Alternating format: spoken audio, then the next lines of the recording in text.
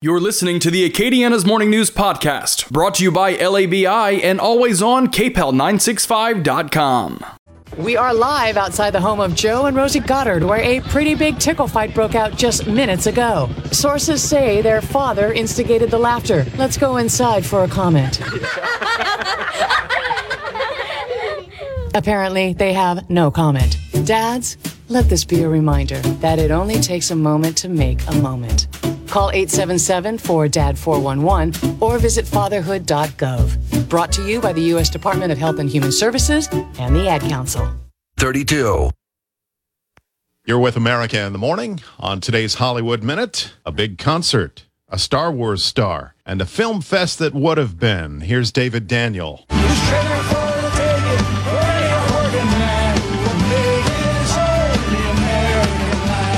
That Fenway double play was a home run for charity.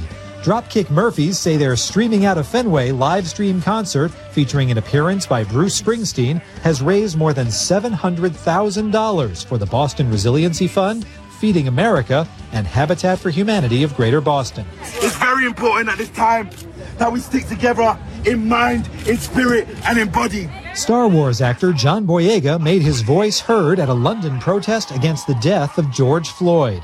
Boyega told the thousands of people gathered that now is the time to demand racial equality.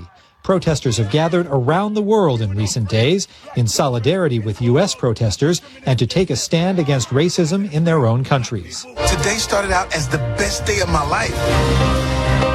Back here tonight, first show's at 7.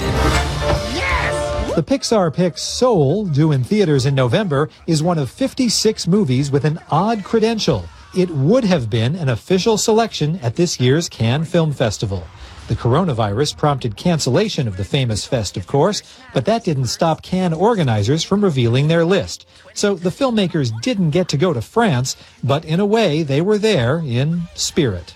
Back home in Hollywood, I'm David Daniel. 3 till. A park between the United States and Canada that was closed because of COVID-19 is back open, and so are the arms of those people reuniting. Stephen Kaufman takes us to the border. The closure of the U.S.-Canada border because of the coronavirus pandemic cut off many families from loved ones on the other side. The virus also forced the closure of the nearly 100-year-old Peace Arch Park, where visitors from both countries are allowed to enter the park without having to display a passport. The park is now reopened, and the nature of the visits has changed. The gatherings that have taken place have been of a very personal nature. We don't have the tourists coming through the park. President of the International Peace Arch Association, Christina Winkler, says the park is playing host to heartwarming border reunions, complete with tears and hugs. Families gathering together, reuniting parents with their children, families who've had babies, and perhaps the kids live in the States, mom and dad live in Canada. Winkler speaks to the uniqueness of Peace Arch Park. There's no other place like it along the 5,500-mile border. You can enter from either country. You can walk around and enjoy the park, both sides of the border, as long as you go back where you came from. Without the need to display a passport, visitors are not required to pass through customs and immigration in order to enter the park. I'm Stephen Kaufman. As the weekend progresses, those with coastal interests along the Gulf states are reminded to keep their eye on Cristobal and your ear to this station. America in the Morning for Friday, June 5th, 2020. It's produced by Tom Delac, senior producer Kevin Delaney. I'm John Trout, Westwood One News.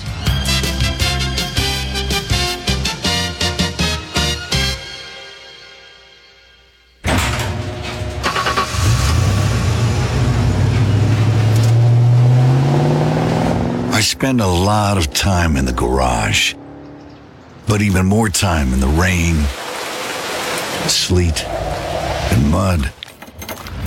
In 95, I helped tow your moving trailer. In 05, I helped you get out of a ditch.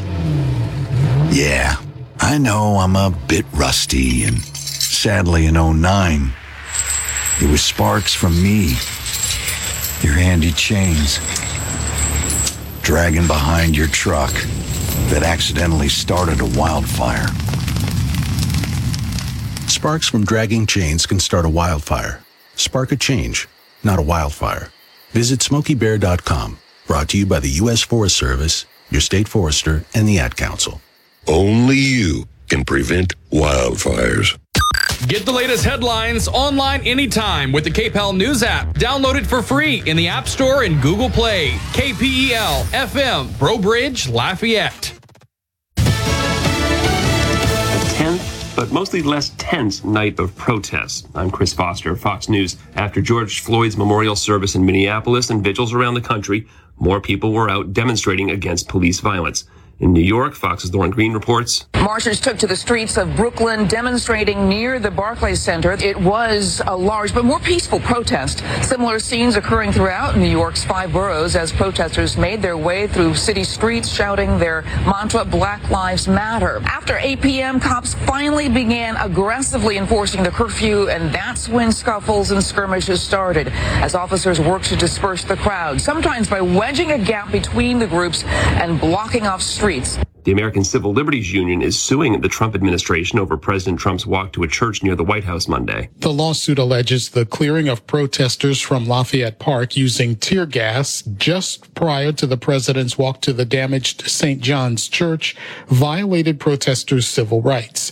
The filing also names Attorney General William Barr, who said publicly he ordered the action to extend a perimeter around the White House. The ACLU called the use of chemical agents coordinated and unprovoked. The White House says only smoke bombs and pepper balls were used. The suit was filed on behalf of the D.C. Black Lives Matter group and other protesters. Gernal Scott, Fox News. Michael White is back in the United States. The Navy veteran had been in Iranian custody since 2018, accused of insulting Iran's supreme leader. He tells Fox, I do want to extend my personal thanks to President Trump for his efforts, both diplomatically and otherwise. It's making America great again, and I look forward to what's going to happen here in the future. A senior U.S. official tells Fox the release was part of a deal, allowing an Iranian-American doctor in custody here to return to Iran. America's listening to Fox News.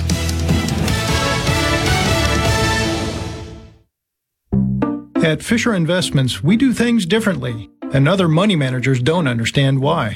Because our way works great for us. But it may not work for your clients. That's why Fisher Investments is a fiduciary, obligated to put clients first. It's the highest standard for a financial advisor. So, what do you provide? Cookie-cutter portfolios like the rest of us? No cookie-cutter portfolios here. Fisher Investments tailors portfolios to meet each client's goals and needs. But you do sell investments that earn you high commissions, right? And make commissions when you make trades for your clients? No, Fisher Investments doesn't sell any commission investment products, and we never earn commissions on trades. So what's in it for you? Fisher Investments fees are structured so we do better when our clients do better. When it comes to helping clients achieve a comfortable retirement, we're clearly different. Visit FisherInvestments.com to find out why investors like you switch to us. Fisher Investments, clearly different money management. Investments in securities involve the risk of loss. 7 people, all adults, are found dead in a shooting and fire at a home in Vallehermoso Springs, Alabama. It's according to the local sheriff's department. It says deputies were sent to the home by a report of gunshots and were able to put the fire out themselves. The Attorney General blames some of the violence in cities where people are holding peaceful protests on organized agitators. During a press conference at the Justice Department, Attorney General William Barr blamed agitators for some of the violence at protests around the country and vowed to tamp down the ongoing unrest associated with the murder of George Floyd last week. We have evidence that Antifa and other similar extremist groups, as well as actors of a variety of different political persuasions, have been involved in instigating and participating in the violent activity. Barr did not share with reporters evidence of Antifa's involvement, and he once again urged state governors to rely on the National Guard in quelling violent protests and preventing looting. In Washington, John Decker, Fox News. Bernie Madoff loses his bid to get out of prison early. The judge who sentenced Madoff to 150 years behind bars says he intended for Madoff to die there, and nothing has happened in the last 11 years to change his mind. Madoff was convicted of victimizing thousands of people who lost $17.5 billion in a decades-long Ponzi scheme. Earlier this year, Madoff's lawyer filed for a compassionate release from prison, claiming he's suffering from chronic kidney failure and had less than 18 months to live. Tom Rigotti, Fox News. A ship on fire near Jacksonville, Florida explodes, injuring 8 firefighters, one needing surgery, another in intensive care. Nearly 150 firefighters have been working in shifts trying to put those flames out. The ship was being loaded with old cars. A 9th firefighter is hospitalized with heat exhaustion. I'm Chris Foster, Fox News. Your 24/7 news source, on air, online, and with the KPEL News app. Now the headlines from the KPEL News Center. Right now, 73 degrees here at KPEL. I'm Bernadette Lee with your news and information update. Thousands of protesters marched through New Orleans last night, a day after police used tear gas to disperse a protest that happened on Wednesday. Now, the march was ultimately peaceful, but began with an ultimatum from organizers that future actions could turn violent if the city did not meet their demands to defund New Orleans police and increase funding for social programs. Hands up, don't shoot. I can't breathe. Damn near begging for some humanity, begging for some respect, begging for the bottom line you shouldn't even have to ask for. Now, the march was noticeably larger than Wednesday's. Organizers often worked commentary about income equality, the military, and capitalism into their speeches about police brutality. One speaker says George Floyd's death at the hands of Minneapolis police should be a wake-up call to those who have ignored previous pleas for racial justice. Grown man being murdered in the street, begging for a mama. He was calling you to get off your ass and get up. Now, law enforcement kept a good distance away from the protesters, who often broke into chants of F the police and occasionally F Drew Brees. The march worked its way from City Hall through a black working class neighborhood before ending at the Orleans Parish Criminal Court. Chants of Say His Name, George Floyd, rang out along with I can't breathe, I can't breathe, I can't breathe, I can't breathe, I can't breathe. Now, organizers have vowed to return with another march tonight. The state of Louisiana moves into phase 2 of the economic reopening today.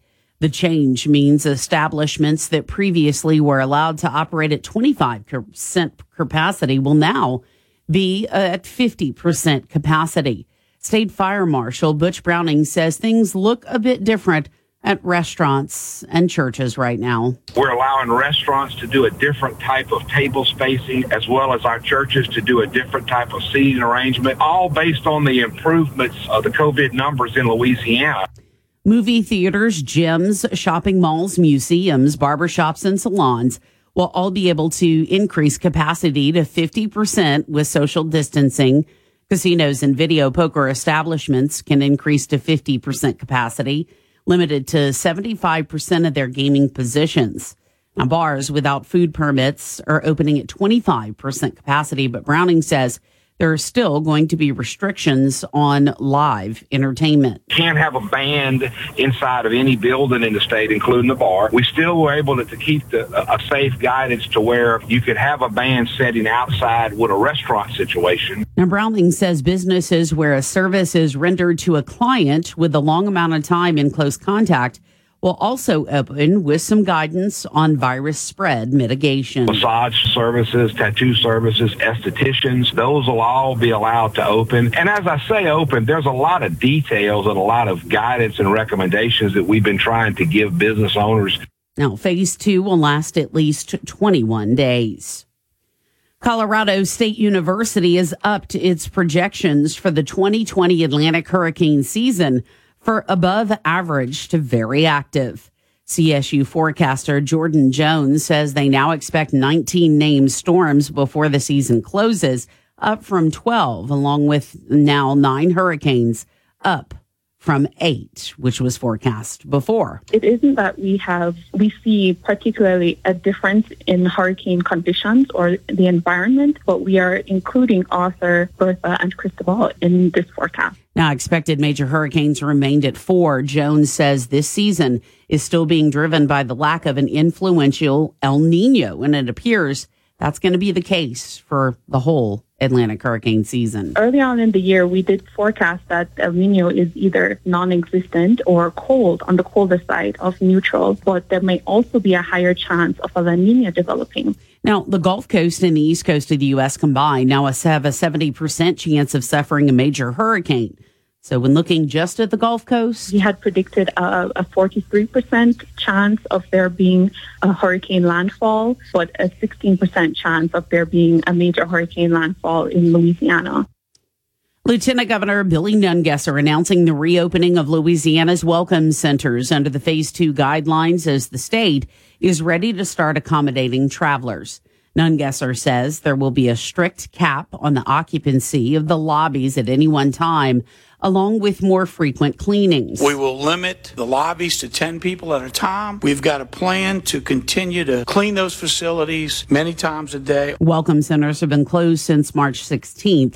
Nungesser says Welcome Center staff will be equipped with masks. We will also be giving out Louisiana Feed Your Soul masks to all visitors and ask them, too, to follow the rules here in Louisiana. Now, overnight facilities at Chico State Park in Ville Platte, Lake Bistineau in Doyline, and Bayou Signet in Westwego will remain closed. Nungesser says a promotional deal for overnight stays at state parks was so popular with locals, the offer will now be up for grabs for out-of-state visitors, too. We'll be extending our promotion at the state parks. If you book 3 nights, the 4th night free to our guests coming in from outside Louisiana with the code Welcome Back. If you're looking for that code, it's louisianastateparks.reserveamerica.com. Well, in other headlines today, another anchor store at the Acadiana Mall, JCPenney, is closing for good. Now, the company is closing 154 locations nationwide, and the Acadiana Mall location will be included. JCPenney has had trouble keeping afloat financially in recent years. While we're still waiting and wondering just when live concerts will return to Lafayette's Cajun Dome, it doesn't mean that we can't head out to the Cajun Dome for some fun. The Cajun Dome announcing yesterday the venue will start hosting free outdoor events in June and July. There'll be 3 of them. The events will be called the Louisiana Saturday Night Farm and Flea. You can stroll the farmers market and the flea market too. Vendors will have merchandise for sale. There will also be food that will be for sale. Partly to mostly cloudy skies today. Highs around 91. We'll see a 30% chance for an afternoon storm. Overnight, lows dropping back into the lower 70s under mostly cloudy skies. Sun and clouds again Saturday with an afternoon storm possible. A high near 91. Then into Sunday, skies becoming mostly cloudy with rainy conditions developing by the afternoon. Also becoming quite breezy as Tropical Storm Cristobal moves closer to the coast. Temperatures on Sunday should reach 86 degrees. Into Monday, that's when we expect Tropical Storm Cristobal to be moving over the Acadiana area with a landfall right now predicted to be sometime around midnight, late Sunday night, early Monday morning. Temperatures on Monday will hover in the mid-80s. It'll be windy and rainy with temperatures topping out around 82 degrees. From the Storm Team 3 Weather Lab, I'm meteorologist Dave Baker on News Talk 96.5 KPEL. And we will be joined this morning at 8:10 by Dave Baker. We'll get the latest up-to-date information on the way. News Talk 96.5 KPEL. Right now, traffic. Double checking what's happening in our traffic at this hour. We do have an all clear.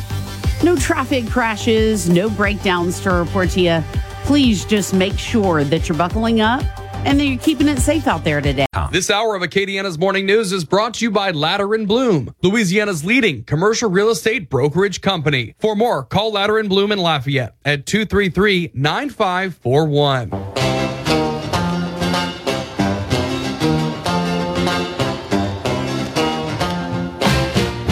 All right, 6:15. Welcome into Acadiana's Morning News. It is Friday morning, and it just seems very different. Normally, when a tropical system may threaten our area, I don't care if it's a depression or a storm, it's kind of the only thing people are talking about. And so, people, I think, get worried and do other things, but there's so much other things going on. We're going to keep you up to date, though, at KPEL965.com throughout the whole weekend and into early next week. As, I feel like, as you just heard in Dave Baker's forecast, Rain is going to be the big thing. It seems like with this right now, wind speeds are 35 miles an hour. It will strengthen over the Gulf of Mexico, some warm waters, but there is a lot of wind shear and everything else. We'll get Dave Baker to tell us about that stuff in real world language. Yeah. But anyway, of course, we'll be watching for those particular areas, whether it's Youngsville or whether it's further towards Baton Rouge or some different pockets in Lafayette, because the flooding risk is there. The good news is this kind of ridge of high pressure. See, I don't have an American Meteorological Society seal. Gotcha. But I know what a ridge of high pressure does. Okay. And that's like an on-ramp onto I-10 at rush hour in Baton Rouge. Okay. So what happens, it looks like it's going to come make landfall and then quickly be swept, and then we'll move towards our friends Mississippi, Alabama, Georgia, South Carolina. Gotcha. You do have to watch out, though, in these situations. We've had them before with tropical storms and some of these outer bands. You do have a tornado risk. Yeah. So we'll keep you up to date on all that. Tomorrow at 10 a.m. at the Lafayette Strong Pavilion on Camellia Boulevard, a peaceful march is going to be taking place. We're going to talk to one of the organizers coming up on the show. Their goals, what they want to do. Is law enforcement involved? Is it going to be safe? Those are all the questions we're going to ask. We are assured all of those things are true, but we'll get those answers for you. Because, one of the things, I saw someone just commented on one of the stories we posted and said, I really wish we could turn off the comments on all local news because everyone just argues with each other. But I will say, even amongst all the arguing, a lot of times the rest of the story comes out because we like to talk around here. Sure. And so something may have happened. The whole story is maybe not out there. You can't nail it down in the comments. It'll come out. Then we make one call, and there you go. There's the missing piece of information. So I don't think we should get rid of comments, but I understand what she's saying. There's a lot of people who are scared about the event tomorrow. And so, unfortunately, sometimes, not everybody, but sometimes, people then repeat things that they've heard from a friend or that they saw on Facebook that have no validity. And so that can be, it can be troublesome. It's strange, though, because a lot of the comments I'm reading, it is as if there is a belief that crossing over that bridge on Camellia is crossing into the gates of a different municipality that's not Lafayette. Guess what? It is. It's a street. It's a public street. There are sidewalks. Everybody's going to be on the sidewalk. All protesters that are coming have been informed of that. There are no street closures. Lafayette Police, Sheriff's Office are informed. They have been very helpful. But we're going to talk all about that with the organizer. One of the organizers, there are a whole bunch of folks that have been putting this together, about 10 folks putting it all together. So we'll talk about that coming up. So we'll do that after a quick break. Also coming up, Caleb Morse, State Treasurer John Schroeder. Where do we go with the unclaimed property topic? He had a big loss in court in a lawsuit that involved the governor because they both had different ideas for what to do with the fund. Governor prevailed. What does that mean for you? I'll tell you what it meant for me. I was going to say, you could still go and claim your property. It meant $23 for me. Oh, is that how much it ended up being? When we had the interview a couple weeks ago, I've never had any unclaimed property. So we're doing the interview. I think it was during or right after I went. I was like, let me look. And I did. I never had something. $23. I was like, hey, $23 I didn't have. Yeah. That was a good thing. I was like, I'm going to be putting that to a local restaurant delivery, which is what we did. Hey, we're like, we would like the fried shrimp from Fizzo's, please. And we did. Get it from the state treasurer's office and turn around and put it right back into the economy. Well, that's awesome. Yeah. All right. We're going to take our quick break here. Oh, by the way, we're also going to talk to Caleb Morris from the Rustic Renegade and, as Bernie said, Dave Baker after 8 o'clock to talk about what should we expect, what impacts coming up with Cristobal. Yes. Not Cristobal. Cristobal. I know. I'm going to say it both ways just for fun. By the way, today is National Donut Day. Oh, cool. I love National Donut Day. Yay. Let me guess.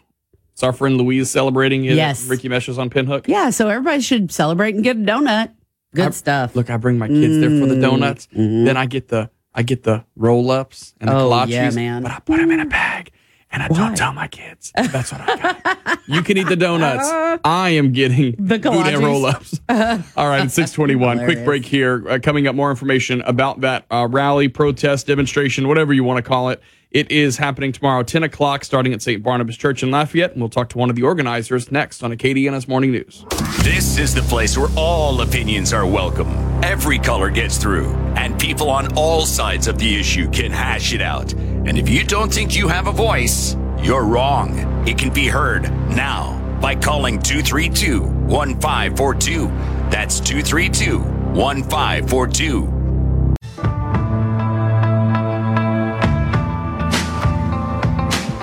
All right, so tomorrow morning in Lafayette, a second planned protest is going to happen. Another peaceful protest, fingers crossed. Our community really shined bright the last time we had one of these over at the intersection of University and Johnson Street, right by UL Lafayette. I mean, people, as far as the eye could see, no issues, no arrests. And as Mayor President Josh Guillory said yesterday, the area was cleaned up after it happened, and we hope for a similar outcome tomorrow. Absolutely. And this event is a peaceful event that is being organized by several people in Lafayette and, of course, some surrounding areas. One of the organizers joining us on the line. Good morning, and thanks for joining us. Hello, thanks for having me. So we appreciate the chance to talk with you. We've had a lot of questions in the last several days. So talk to us about kind of who is putting this all together and what the goals are for tomorrow. For sure. One of the goals is definitely safety. That is the main priority from everyone involved. Like you said, last week's protest was completely safe, and that is still the goal here for everyone involved. Also praying for some safe weather. So let's see if that allows the protest to happen. But a lot of the organizers all come from diverse backgrounds. The main priority, the message in this rally in particular is to call on white people, especially, to use their privilege and their voices and their power to show up for their fellow neighbors, their fellow humans, and say, hey, we see you, we stand with you, we're listening, we're seeing what happens, and we're not scared to show up and support you. And so some of the local community organizers are the local NAACP, Move the Mindset here in Lafayette. We have some student organizations involved from the university, but it's really, truly a grassroots movement. We have some people from out of town who have helped to start this. And I think that shows that, anyone can help start movement in this community. Lafayette is so welcoming. And I do truly think very progressive. And so once someone raises their hand and says, I want help spreading this positive message, it happens. And it happened through churches. It happened through different organizations. It happened through local businesses. And so the town can come together. If people want to make a change, they can. I think it's interesting in watching these things, how they play out. And as I'm watching in every city, I understand why, social media kind of goes crazy in these situations. People who live in the area of Camellia Boulevard or live in River Ranch across the river, I see a lot of what's being shared. And I think there is a lot of fear because you've seen some of these protests that start peaceful and then something happens along the way and it becomes violent. Obviously, as someone who's helping to organize this, and you said safety is the number one priority, how is local law enforcement involved in making sure that things stay safe and don't get out of hand? For sure. Both the Sheriff's Department and local police have been super helpful, and I've spoken to many of their members. We have let them know what our walking plan is, so they're aware of our route. They said they're going to be on standby. We have phone numbers for multiple people who can come out and help should anything happen, but there will be a few people on site just in case. One of them was my former SRO when I was in high school here. So it's actually, it was just so funny to get a call from him. So that was lovely. But they are aware of everything and they're fully in support of the peaceful protest and, want it to go kind of the same way that it went last weekend. And just so people are aware, we're not walking on the street. We're staying on the sidewalk. So it's not, the message is really to expose people to what's happening and hopefully open their eyes. So we don't want to close off the street and turn people away from the message. So we're just going to walk on the sidewalk, hold up some posters peacefully, and turn back around and head on home. Okay, and you're basically starting at the Lafayette Strong kind of pavilion structure that's right there near St. Barnabas Church, and where will you go?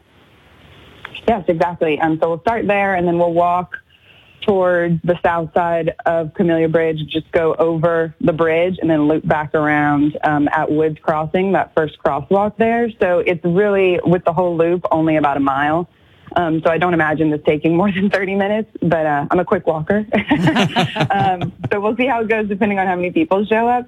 And then we're also going to open at the pavilion with a few speakers, local leaders, and a pastor and a bishop who are going to say a few words as well. We're going to set the stage really to make this peaceful and welcoming all parties, all genders, sexualities, races, ages. I'm bringing out a few chairs if anyone wants to come and just sit and help and doesn't need to walk. Okay, yeah, because there might be folks who don't want to, necessarily walk. Curious about too, there, like you said, there'll be speeches. You guys are going to do this walk. And then, for anyone who might feel hesitant to come out, what would your message be to them? I mean, truly, starting off, it doesn't matter how you speak up, whether you're marching, whether you're donating, whether you're posting things, whether you're having tough conversations with family members and friends who maybe you don't vote the same way or you don't see eye to eye. There's so many different ways to help in this situation, and not everyone's going to do it the same way. So people should not feel pressured because they don't want to march or they don't want to post or they don't want to do whatever. If you're helping in a way, that is the best baby step. And so I think that once you start to do things, you'll feel more comfortable. For me, it was also about creating an opportunity, in the south side, essentially, of Lafayette, to invite a very affluent part of the city to come out and say, like, you can use your voice, use your privilege to raise, essentially shine light on these issues and make sure that you can't stay in your bubble and you need to speak out. So if people don't feel comfortable coming, that's completely acceptable. But listen, you can come, you can listen, you can then leave when we start marching. Watch it later on the news. We're going to have a flyer with books, podcasts, movies, and places to donate to, basically all things for people to help educate themselves on racism, because I think a lot of white people in general don't know what to do, and they feel uncomfortable asking people. And you know what? It's not on people of color to educate you on how to be anti-racist. You need to do the work yourself, because it's privilege to not experience racism. So you need to learn about it and educate yourself so that you can help your neighbors. And I think it's like the bar is so low. I don't think anyone who's organizing the demonstrations, calling for action, is expecting it's going to be a light switch. It starts with acknowledgement that there is something that's going on. And I think that we have seen, in New Orleans a couple days ago, where those demonstrators ended up on I-10 for a short time, once the police force was up there, a conversation actually happened, and kind of the sentiment of that turned into, we want to see change too. We acknowledge that there's a problem, and we don't have all the answers. No one has all the answers, and I think that is sometimes where the division happens. You're on opposite sides of the issue, and you say, well, that's not going to help. But then on the other side of the issue, it's like it's got a light switch, as I said, and it's really just acknowledgement that there's something happening, and also that maybe things are not as easy for everyone as they are for you. And that's okay to do. It's uncomfortable, but it's okay to do. All right, 100%. so... And I think... go ahead. No, you go ahead. I was just going to say, I think, a good way to look at it, too, is, we're protesting just this one thing happening in the country. There's so many issues and things that people care about, but it's like if we were having a breast cancer rally to raise funds and awareness for that, like someone from, colon cancer wouldn't show up and be like, hey, why are you not talking about colon cancer right now? And it's like, oh no, we will talk about that too. And so we just want people to know that you're able to care and be passionate about a ton of different issues. And right now, and then for a long history in our country, this has been an issue, and there hasn't been as much progress as there should be. So this is why people are talking about this right now. And I would like to mention that today actually would have been the 27th birthday of Breonna Taylor, the Louisville woman who was killed in March when a squad of police used a battering ram to enter her apartment with a no-knock warrant, and they shot her 8 times and killed her. So I just think that it's to the point of where people are unable to keep track of how many people of color are being killed in this country, and it shouldn't be an occurrence at all. And so that's the issue here. And, thankfully we have lovely police force in Lafayette who are willing to support us speaking out on this. Okay, so dialogues can begin. You can go out there tomorrow. It starts at 10 o'clock. Anything else we need to know? Please bring a mask if you can, gloves if you can, and please get dropped off or carpool if you can, just because we never know how many people are going to show up. And we're looking forward to everyone coming out, meeting new people, making new friends, and using your voice for good. Well, thanks so much for joining us this morning. We certainly appreciate it to get the information from one of the organizers. Thank you for having me. You're welcome. Thank you so much. Have a good day. Bye. Bye-bye. And we will get the information onto our website, kpel965.com, of course, where to meet. And, look. If it's something you want to do, do it. If it's not something you want to do, don't have to do it. So it's there if you wish. It is a sign of a thriving community that we people cover the news. care. We cover the news. All right, 6:33 now at News Talk 96.5 KPEL. More of that news in Bernie's headlines after a quick 1-minute break. This is Acadiana's home for breaking news and weather. News Talk 96.5 KPEL. Depend on it. It's the bottom of the hour. Now the top stories from KPEL965.com. KPEL News Time. Coming up now on 6:35, 73 degrees here at KPEL. The 4 Minneapolis police officers involved in the death of George Floyd have all now been charged, but protesters are still taking to the streets around the country. Fox's Lauren Green has more from New York City. Marchers took to the streets of Brooklyn, demonstrating near the Barclays Center, the scene of much violence earlier this week. It was a large but more peaceful protest, similar scenes occurring throughout New York's 5 boroughs as protesters made their way through city streets, shouting their mantra, Black Lives Matter. After 8 p.m., cops finally began aggressively enforcing the curfew, and that's when the scuffles and skirmishes started as officers worked to disperse the crowds, sometimes by wedging a gap between the groups and blocking off streets. Dozens were arrested. That's Lauren Green reporting for Fox News. Well, in different U.S. cities, calls to cut funding for police. Fox's Todd Pyro has the story. That push growing exponentially, now being echoed by a number of Democrats. This with Black Lives Matter calling for a national defunding of police, saying, quote, "We demand investment in our communities and the resources to ensure Black people not only survive, but thrive." In New York City, it is a double whammy. COVID-19 budget shortfalls combined with anti-cop sentiment, leading city officials to seek a cut to the NYPD of between 5 and 7%. That is Fox's Todd Pyro reporting. Now, Democrats in Congress are preparing legislation designed to change police practices. Fox's Jared Hilpern has more for us on the story from Capitol Hill. House Speaker Nancy Pelosi says Democrats, led by the Congressional Black Caucus, will unveil a police reform package early next week.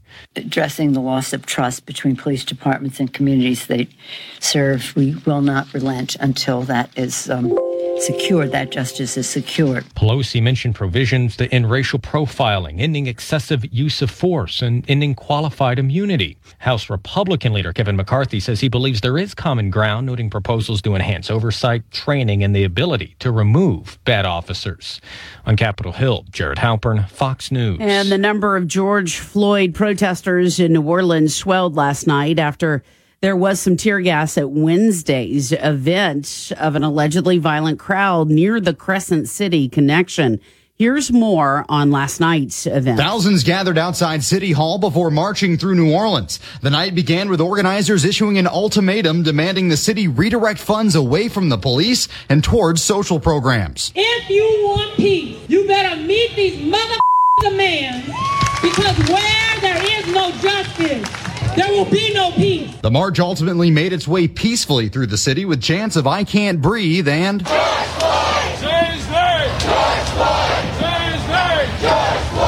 the protesters trained most of their frustration on law enforcement that generally kept its distance from the crowd.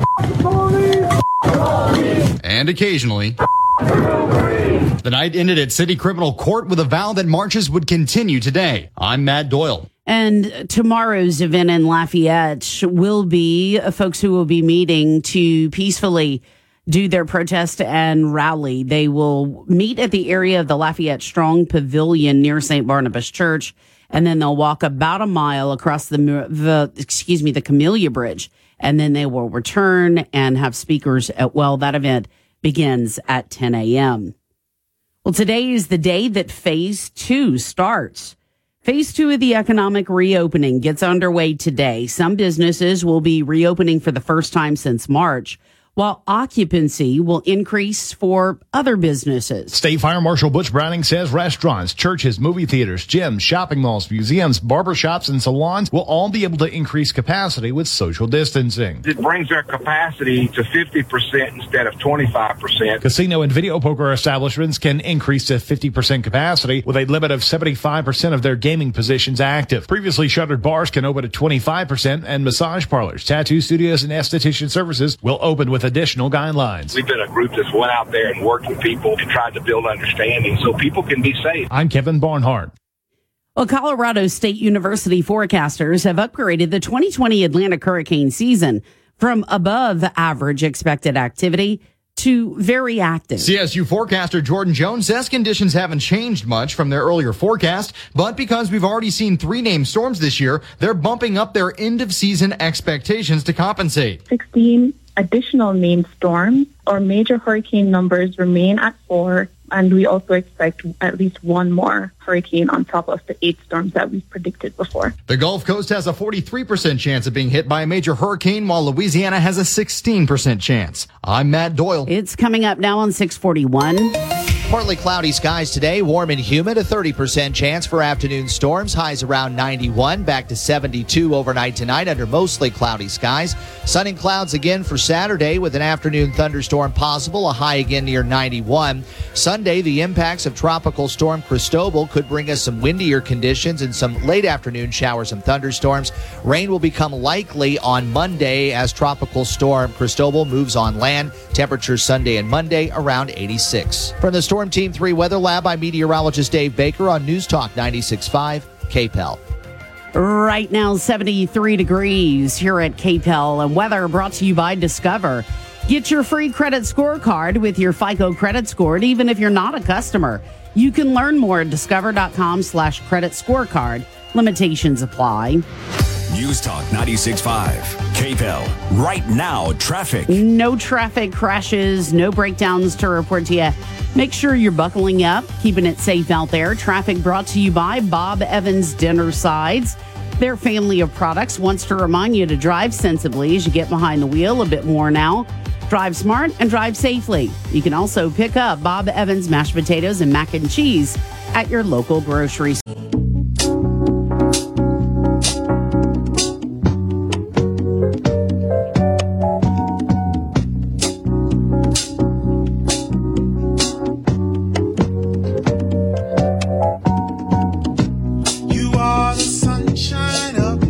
All right, 6:42 now at News Talk 96.5 KPEL. So the session went on in a way during COVID-19. Yeah. There were still things that had to get done. However, there was a while that folks couldn't be together. So what ended up happening is we moved straight into this special session with almost no heartbeat in between.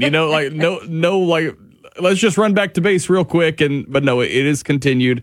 And one of the big things that people are talking about still is the tort reform bill. State Representative Julie Emerson joins us to talk about this. And, of course, we have some other questions for her as well. So, first of all, good morning to you. Good talking to you. Good morning. How you guys doing? Oh, we're doing pretty good. How about you? Are you stressed out from all this COVID and the legislature, all this stuff? It just seems like a lot of stuff going on. Certainly the COVID was very different, but I feel like every single year that I've been in the legislature, it's been kind of wild and full of budget deficits and special sessions. So, this is just a little bit normal for me. Par for the course, I guess. Okay, so let's talk a little bit about that tort reform bill and kind of how it ended up at the end of the regular session, and can it be tweaked during the special session? Yeah, I think so. I think sort of in the end, and this is pretty par for the course as we get down to the wire on the last day of session, but I think there were a couple things thrown in there in conference committee that maybe are not as desirable with collateral source and different things like that. And so I think certainly, there needs to be some fixes maybe in a special session, but, that's pretty normal for a major bill. There's always going to be a few tweaks that you have after the initial bill gets passed. Of course, I have no idea if the governor is going to veto it. We haven't really gotten a clear direction from the governor's office on that. So we'll see. But yeah, I mean, I think everyone is at least pretty pleased that we were able to get something through. I think it's evidence of, how hard so many people worked to get good people elected where they, we could consider some changes like this. I mean, we're such an outlier. I know all my attorney friends kind of like the way things are, but we are such an outlier across the United States, especially when it comes to jury threshold and things like that. So, obviously you rarely ever get a perfect instrument, but I do think it's something to build off of, and we'll see what happens on the governor's desk. It's interesting because as it kind of went through, I mean, obviously we hear, it's like a water hose. I mean, we hear the criticism, we hear the praise all at the same time. And it seemed like one of the kind of, prevailing criticisms was that this was too much negotiating with the governor and nothing really changed in the end. Do you subscribe to that? Look, I think we were able to significantly lower the jury trial threshold, which that's the thing that we were such an outlier in. We had a $50,000 jury trial threshold, and which was the next highest in the United States with $15,000 in Maryland, and then I think it's 36 states have zero. So clearly Louisiana was a significant outlier there. So that is one thing we were able to lower significantly by $40,000. So I certainly think that's worth it. Now, as far as negotiating with the governor, he has to sign the bill, and we have to, in order for, if he does veto it, we have to have a 2/3 override. And, we did not, I think when it initially left the House, we got about 72 votes. But, 72 votes leaving the House. And I mean, when we came back from conference committee, it was under that. It was like 66, I think. But even though you had 72 votes in the House, that doesn't mean all 72 of those people would vote for a veto override, because it's one thing to vote for a bill, it's another thing to override the governor's veto. So, I think that there does have to be, he has to be in the discussion as far as trying to figure out if he's going to sign it or not. Certainly he's not a big fan of the policy in general. But, obviously we want something that's going to be signed into law and make a real difference for people in Louisiana. Anything else big that you expect from this special session? Honestly, I haven't seen a whole lot authored yet. Of course, there's still time. We can still draft bills and file them. Honestly, I don't really think there's a deadline. Certainly, you have a certain amount of time that you have to do it in order for it to make it through the process. But obviously, the big discussion is going to be the budget. I think that since we had 2 months cut out of session. We're in a new term. We have half of the House are brand new members, or about 46 of them. So 46 of the 105 are new members. New budget chairman, new appropriations chairman. So, obviously something as large as the budget and the cuts that we're most likely going to have to make deserve further discussion. So I think that's obviously going to be the biggest thing. And we do have kind of the tandem issue with the oil and gas revenues too. So I mean, it's not just COVID-19 and also it wasn't Disney World before. You know what I'm saying? It wasn't all perfect and the happiest place on earth before any of this happened. State Representative Williamson. Yeah, you're totally right. Okay, we have to wrap up here for time. We appreciate you and we'll be in touch because I think a lot of people are watching to see what is going to happen with this. What does it mean? I know on the tort reform issue, one thing that surprised, I can say me, probably Bernie too, when we were down for the lobby big day that they had in Baton Rouge, kind of to kick off the session. And one of the things we heard was not only is it personal car insurance rates, but the tort reform bill would also, affect what businesses have to do and how they can, what they're paying for policies. Can they get policies? So I think a lot of people don't think about that sort of thing. Yeah, absolutely. Well, thank you guys. Thank you. Great talking to you. Have a great weekend. Appreciate it. 6:49 now at News Talk 96.5 KPEL. We'll get this and all the interviews, of course, onto our website, kpel965.com. Hey, don't forget, you can subscribe to the podcast now. So cool. You can listen to every hour of one of our live shows anywhere you go. How many times in the last 2 years have we had people say, hey, when y'all going to get that? Can I hear that again? Hey, when could I hear that? Bernie, I timed it yesterday. Yeah. It's about 2.5 minutes after the hour ends. Wow. Before it is available. Nice. I mean, it's really cool. So you can find more about that at kpel965.com. 6:50 now. Like Dave Baker, we're going to talk to him at 8:10. And Dave, look deeply into the crystal ball. No, the Cristobal. The Cristobal. Bump. I've been waiting to use that. I've been waiting to use that for days. Anyway. All right. Only a 30% chance of showers for today and tomorrow, and a warm one. A high at 91 degrees today and tomorrow. It smelled like it felt like dragon's breath outside today. And smelled like it too. It smelled like it too, I guess. Like a Freudian slip there. It kind of smelled like it a little bit too. It happened, but I was happy to not see fog, which is good. It's not foggy out there this morning, which is a good thing to report. All right. And for those of you wondering, okay, well, what about Sunday? Well, Sunday, it's a 50-50 shot. In other words, 50% of us will get some shower activity. Windy with rain into Monday, but mostly it's going to be the southeastern portion of the state that will have to deal with the biggest brunt of Cristobal. But, things can change too. So we always remind you, just keep it right here on KPEL. Plus, you got the website and Facebook, our other social platforms, just to keep in touch. Everyone has said something that they later regret, especially on social media. But now Facebook is allowing its users to delete multiple posts at the same time. But the big question is it really gone? Your Friday Consumer Tech Update is brought to you by Identity Guard. Credit-related alerts in near real time. Plans start at less than $7 a month. IdentityGuard.com/Kim. Here's how it works. Go to your Facebook activity log. If you have many posts, sort them by date or specific people. Check all the comments you want removed. They will immediately disappear from public view, but they live on in the archive. So let's say there's something that you really want gone. Move those posts to trash, but they remain in the trash folder for 30 days before they completely disappear. But there's another but. Just because they disappear, remember that on the internet, nothing is ever completely gone. With proper warrants and court orders, anything posted anywhere can always be brought back to life. I'm Kip Commando.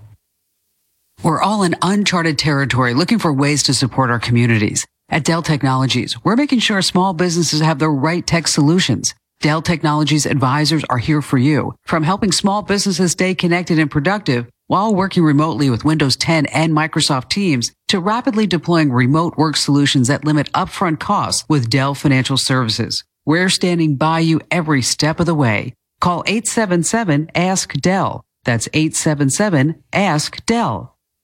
Now there's a better way to shop online with Honey. It's free and applies the best promo codes to your cart at checkout. Just click the Apply Coupons button and watch your price drop. Honey has over 100,000 five-star reviews on Google, and Honey customers have saved over $2 billion. It's 100% free and installs in seconds. Not using Honey is literally passing up free money, so get Honey for free today at joinhoney.com/Kim. That's joinhoney.com/Kim. Phone lines are open. Call the show at 232-1542. 232-1542. Then listen live anytime with the free KPEL News app. Free in the App Store or Google Play. You might remember the New York Times Magazine reporterette responsible for that 1619 project said America's only foundation is 400 years of slavery. Well, she's got a new project. It's called the 2020 Riot Project. Nicole Hannah-Jones interviewed by CBS News about the mayhem unfolding in Democrat cities. And she told everybody to be really careful with our language. She said that although it's disturbing to see property being destroyed and stolen, we ought to remember these are just things. She said that it isn't moral to describe smashing and looting as violence. Destroying property which can be replaced is not violent, she said. Nicole Hannah-Jones did not acknowledge the people who have been killed during all this torching and destroying and looting and pillaging and ransacking, nor did she mourn the businesses that have died or are going to die. First, business owners were forced by their blue state governors and mayors to shut down for months because of the coronavirus. Now the violent riots have destroyed their life's work and dreams, and their vandalized businesses and stolen things won't just be magically replaced. They're dead. So excuse us, Ms. New York Times Magazine, if we think it's far more than merely disturbing that this is happening, while elected Democrat officials sit on their hands and literally do nothing to stop it, and in fact, some of them even applaud and encourage more of it.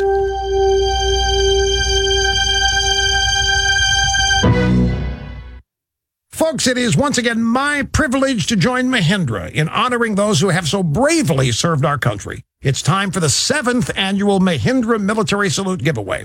To celebrate our Independence Day, the 4th of July, we will randomly select one deserving service member to receive a new Mahindra 4540 four-wheel drive tractor. It's a real deal. Tough as nails. Compact utility tractor with an impressive loader and 3-point lift capacities. So help us find a brave American to receive this rugged Mahindra. To nominate somebody who is active duty or a veteran of the military, and to get official rules, visit rushlimbaugh.com and look for the Mahindra Military Salute Giveaway. Thanks to Mahindra, the official tractor of tough. And God bless all of you who protect our freedom.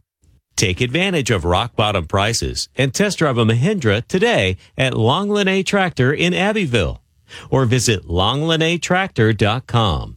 That's longlenetractor.com. The Rush Morning Update is brought to you by Luxury Limo of Lafayette.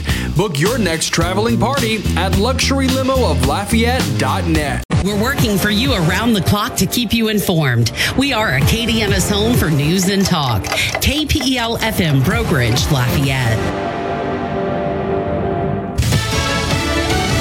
An apology and a plea. I'm Chris Foster, Fox News. New York City's police commissioner says he's sorry about some officers' excessive use of force and racial bias against protesters over the last week. Dermot Shea is also asking for an end to violence against his officers, including being hit by cars, cement-filled water bottles, bricks, and a fire extinguisher. One officer was stabbed. In Buffalo, New York, a man's hospitalized after being shoved by police. Some videos show police in Buffalo, New York, shoving a 75-year-old man. The blow so hard he falls to the ground. You can see he's knocked unconscious as blood seeps from his head. Instead of rendering aid, several officers walk past him as they try to clear curfew violators from the streets. One video shows an officer trying to clear out a public radio reporter who's been watching the events unfold. Get off the steps. Let's go. Get back. Get back. Better get an ambulance for him. Buffalo Mayor Byron Brown says the 75-year-old is hospitalized in serious but stable condition. Both officers suspended without pay. Jill Nato, Fox News. President Trump heads to Maine today. On the president's itinerary, a tour of Puritan medical products in the small town of Guilford in north central Maine. Also a roundtable discussion with leaders from the commercial fishing industry in Bangor. Democratic Governor Janet Mills is urging President Trump to check the rhetoric at the door and abandon the divisive words as protests over the death of George Floyd continue in her state. Republican Senator Susan Collins will not meet with the president. The Republican is at the Capitol in Washington. Rachel Sutherland, Fox News. A couple, their 4 young children and 2 cats are found dead in their car in the family's garage in San Antonio, Texas. The police chief says there's evidence this was murder-suicide by intentional carbon monoxide poisoning. He says it was a military family who'd moved into the area in January. America's listening to Fox News. At Fisher Investments, we do things differently, and other money managers don't understand why. Because our way works great for us. But it may not work for your clients. That's why Fisher Investments is a fiduciary, obligated to put clients first. It's the highest standard for a financial advisor. So, what do you provide? Cookie-cutter portfolios like the rest of us? No cookie-cutter portfolios here. Fisher Investments tailors portfolios to meet each client's goals and needs. But you do sell investments that earn you high commissions, right? And make commissions when you make trades for your clients? No. Fisher Investments doesn't sell any commission investment products, and we never earn commissions on trades. So what's in it for you? Fisher Investments fees are structured so we do better when our clients do better. When it comes to helping clients achieve a comfortable retirement, we're clearly different. Visit FisherInvestments.com to find out why investors like you switch to us. Fisher Investments, clearly different money management. Investments in securities involve the risk of loss. Six Flags amusement park closed by coronavirus restrictions is reopening today. The Six Flags amusement park in Oklahoma City will start reopening with a 3-day preview for members and season pass holders. Frontier City is the first of Six Flags' 26 parks to allow customers back after they were closed due to the coronavirus. The park will have limited capacity and safety protocols in place, including a mask requirement for all workers and customers. Those who don't have a mask can buy one at the entrance to the park, where there will also be a temperature screening check. Social distancing will be required for lines as well as on the rides. Frontier City's website says reservations are required for the park, and they've already sold out for this weekend. Tanya J. Powers, Fox News. Tropical Depression Cristobal is due to reach the Gulf of Mexico this afternoon, with landfall expected in Louisiana Sunday into Monday. The system has brought already close to 3 feet of rain to parts of Guatemala and El Salvador. Heavy rain and flooding will be the biggest danger from this storm, with rain already moving into Florida and parts of the Gulf Coast states. Flood watches are in effect for portions of Louisiana, Mississippi, and South Florida. Tropical storm and storm surge advisories will also be posted today. Fox meteorologist Janice Dean. A dispute on the Korean border over balloons. South Korea saying it plans to ban activists from flying balloons into North Korea. Critics of North Korean leader Kim Jong-un have used the tactic for years to deliver leaflets. But the crackdown comes after Kim's powerful sister lashed out, Kim Yo-jong, calling some of the activists human scum and threatening to end a military agreement with the South if the launches continue. South Korea has previously defended the balloons as an expression of free speech. Simon Owen, Fox News. The May jobs report comes out at 8:30 Eastern.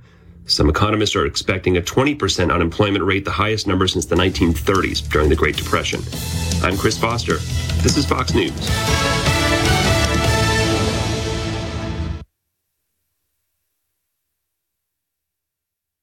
Your 24/7 news source, on air, online, and with the KPEL News app. Now the headlines from the KPEL News Center.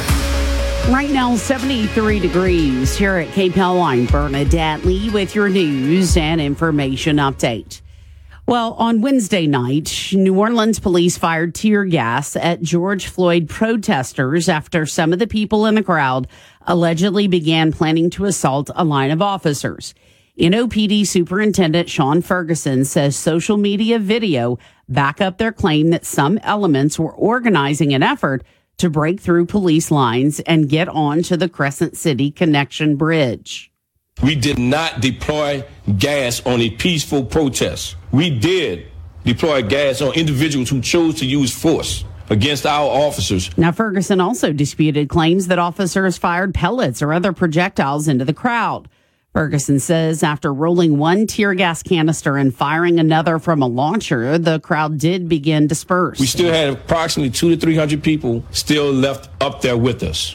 A few of those 200 or 300 attempted to continue to break the line, resulting in the arrest of 5 individuals. Now, protesters had set up on the interstate near the bridge connecting the east and west bank of New Orleans. We have been the prime example, the shining beacon for the entire nation. We have been receiving phone calls throughout the week as to what is it that New Orleans is doing to keep it so peaceful. And we have just tarnished that. Because all of the protests before that had been peaceful.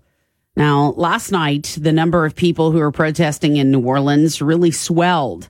There is more on that story from Matt Doyle. Thousands gathered outside City Hall before marching through New Orleans. The night began with organizers issuing an ultimatum demanding the city redirect funds away from the police and towards social programs. If you want peace, you better meet these demands, because where there is no justice, there will be no peace. The march ultimately made its way peacefully through the city with chants of "I Can't Breathe" and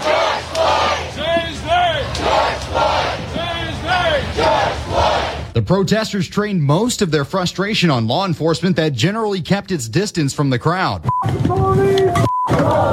And occasionally The night ended at City Criminal Court with a vow that marches would continue today. I'm Matt Doyle. A peaceful protest will happen tomorrow in Lafayette. It starts at 10 o'clock at the Lafayette Strong Pavilion, and they will walk on the sidewalk for about a mile. All told, for the route, they'll walk across the Camellia Bridge and return back to the Lafayette Strong area. Anchor store JCPenney in Acadiana Mall is closing for good. Now, the company is closing 154 locations nationwide, and the Acadiana Mall location will be included in the first round of closures. JCPenney has had trouble keeping afloat financially in recent years. While most people are still waiting and wondering about live concerts and when they'll return to Lafayette's Cajun Dome, it doesn't mean that there won't be things to have some fun at the Cajun Dome. They announced yesterday the venue will host 3 free outdoor events in June and July. The events are free for you and your family, and the Cajun Dome is calling the events Louisiana Saturday Night Farm and Flea.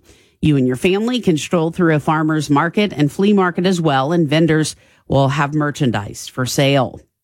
Phase 2 of the economic reopening does start today. Some businesses will reopen for the first time since March, while occupancy will increase for other businesses. State Fire Marshal Butch Browning says restaurants, churches, movie theaters, gyms, shopping malls, museums, barbershops, and salons will all be able to increase capacity with social distancing. It brings our capacity to 50% instead of 25%. Casino and video poker establishments can increase to 50% capacity with a limit of 75% of their gaming positions active. Previously shuttered bars can open at 25%, and massage parlors, tattoo studios, and esthetician services will open with additional guidelines.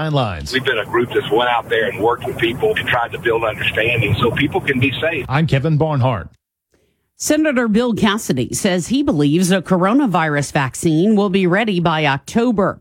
Cassidy says he spoke with one of the companies working on a vaccine, and he's confident that one of them could be available at least by November. Which means that you can go to the LSU-Alabama game and see us put up, another 40-something points, and you can be safe. Now, that's great news, and it's a lot faster than anybody thought. Cassidy says if studies indicate the product is effective and it receives the green light from regulators, there will be an ample supply that'll be ready to go. So there's going to be 200 million doses of vaccine ready the day those studies complete. Now, if the studies show it doesn't work, we'll throw away 200 million doses. But if the studies show that the vaccine does work, we'll start giving it the next day. Cristobal has been downgraded to a tropical depression as the system moved out of southern Mexico. Barry Keim, state climatologist, says the National Hurricane Center is still predicting Cristobal will move back into the Gulf, and it has done that now, then heading more towards Louisiana's coast. And then making landfall late Sunday night or very early Monday morning.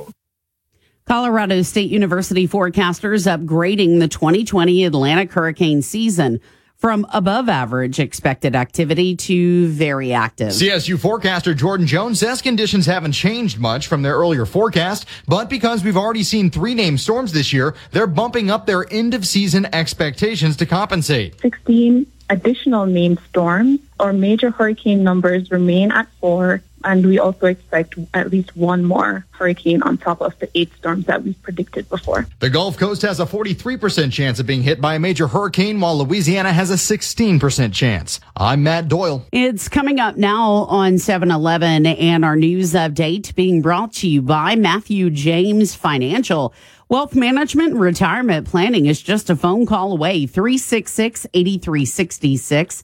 That's 366-8366. Partly to mostly cloudy skies today. Highs around 91. We'll see a 30% chance for an afternoon storm. Overnight, lows dropping back into the lower 70s under mostly cloudy skies. Sun and clouds again Saturday with an afternoon storm possible. A high near 91. Then into Sunday, skies becoming mostly cloudy with rainy conditions developing by the afternoon. Also becoming quite breezy as Tropical Storm Cristobal moves closer to the coast. Temperatures on Sunday should reach 86 degrees. Into Monday, that's when we expect Tropical Storm Cristobal to be moving over the Acadiana area with a landfall right now predicted to be sometime around midnight, late Sunday night, early Monday morning. Temperatures on Monday will hover in the mid-80s. It'll be windy and rainy with temperatures topping out around 82 degrees. From the Storm Team 3 Weather Lab, I'm meteorologist Dave Baker on News Talk 96.5 KPEL. Right now, 73 degrees here at KPEL. Our weather update brought to you by the Jambalaya Shop, 4150 West Congress, across from St. Edmund's Church. Serving up fresh jambalaya, pastalaya, and sides in their convenient drive-thru. They've got carry-out and delivery as well.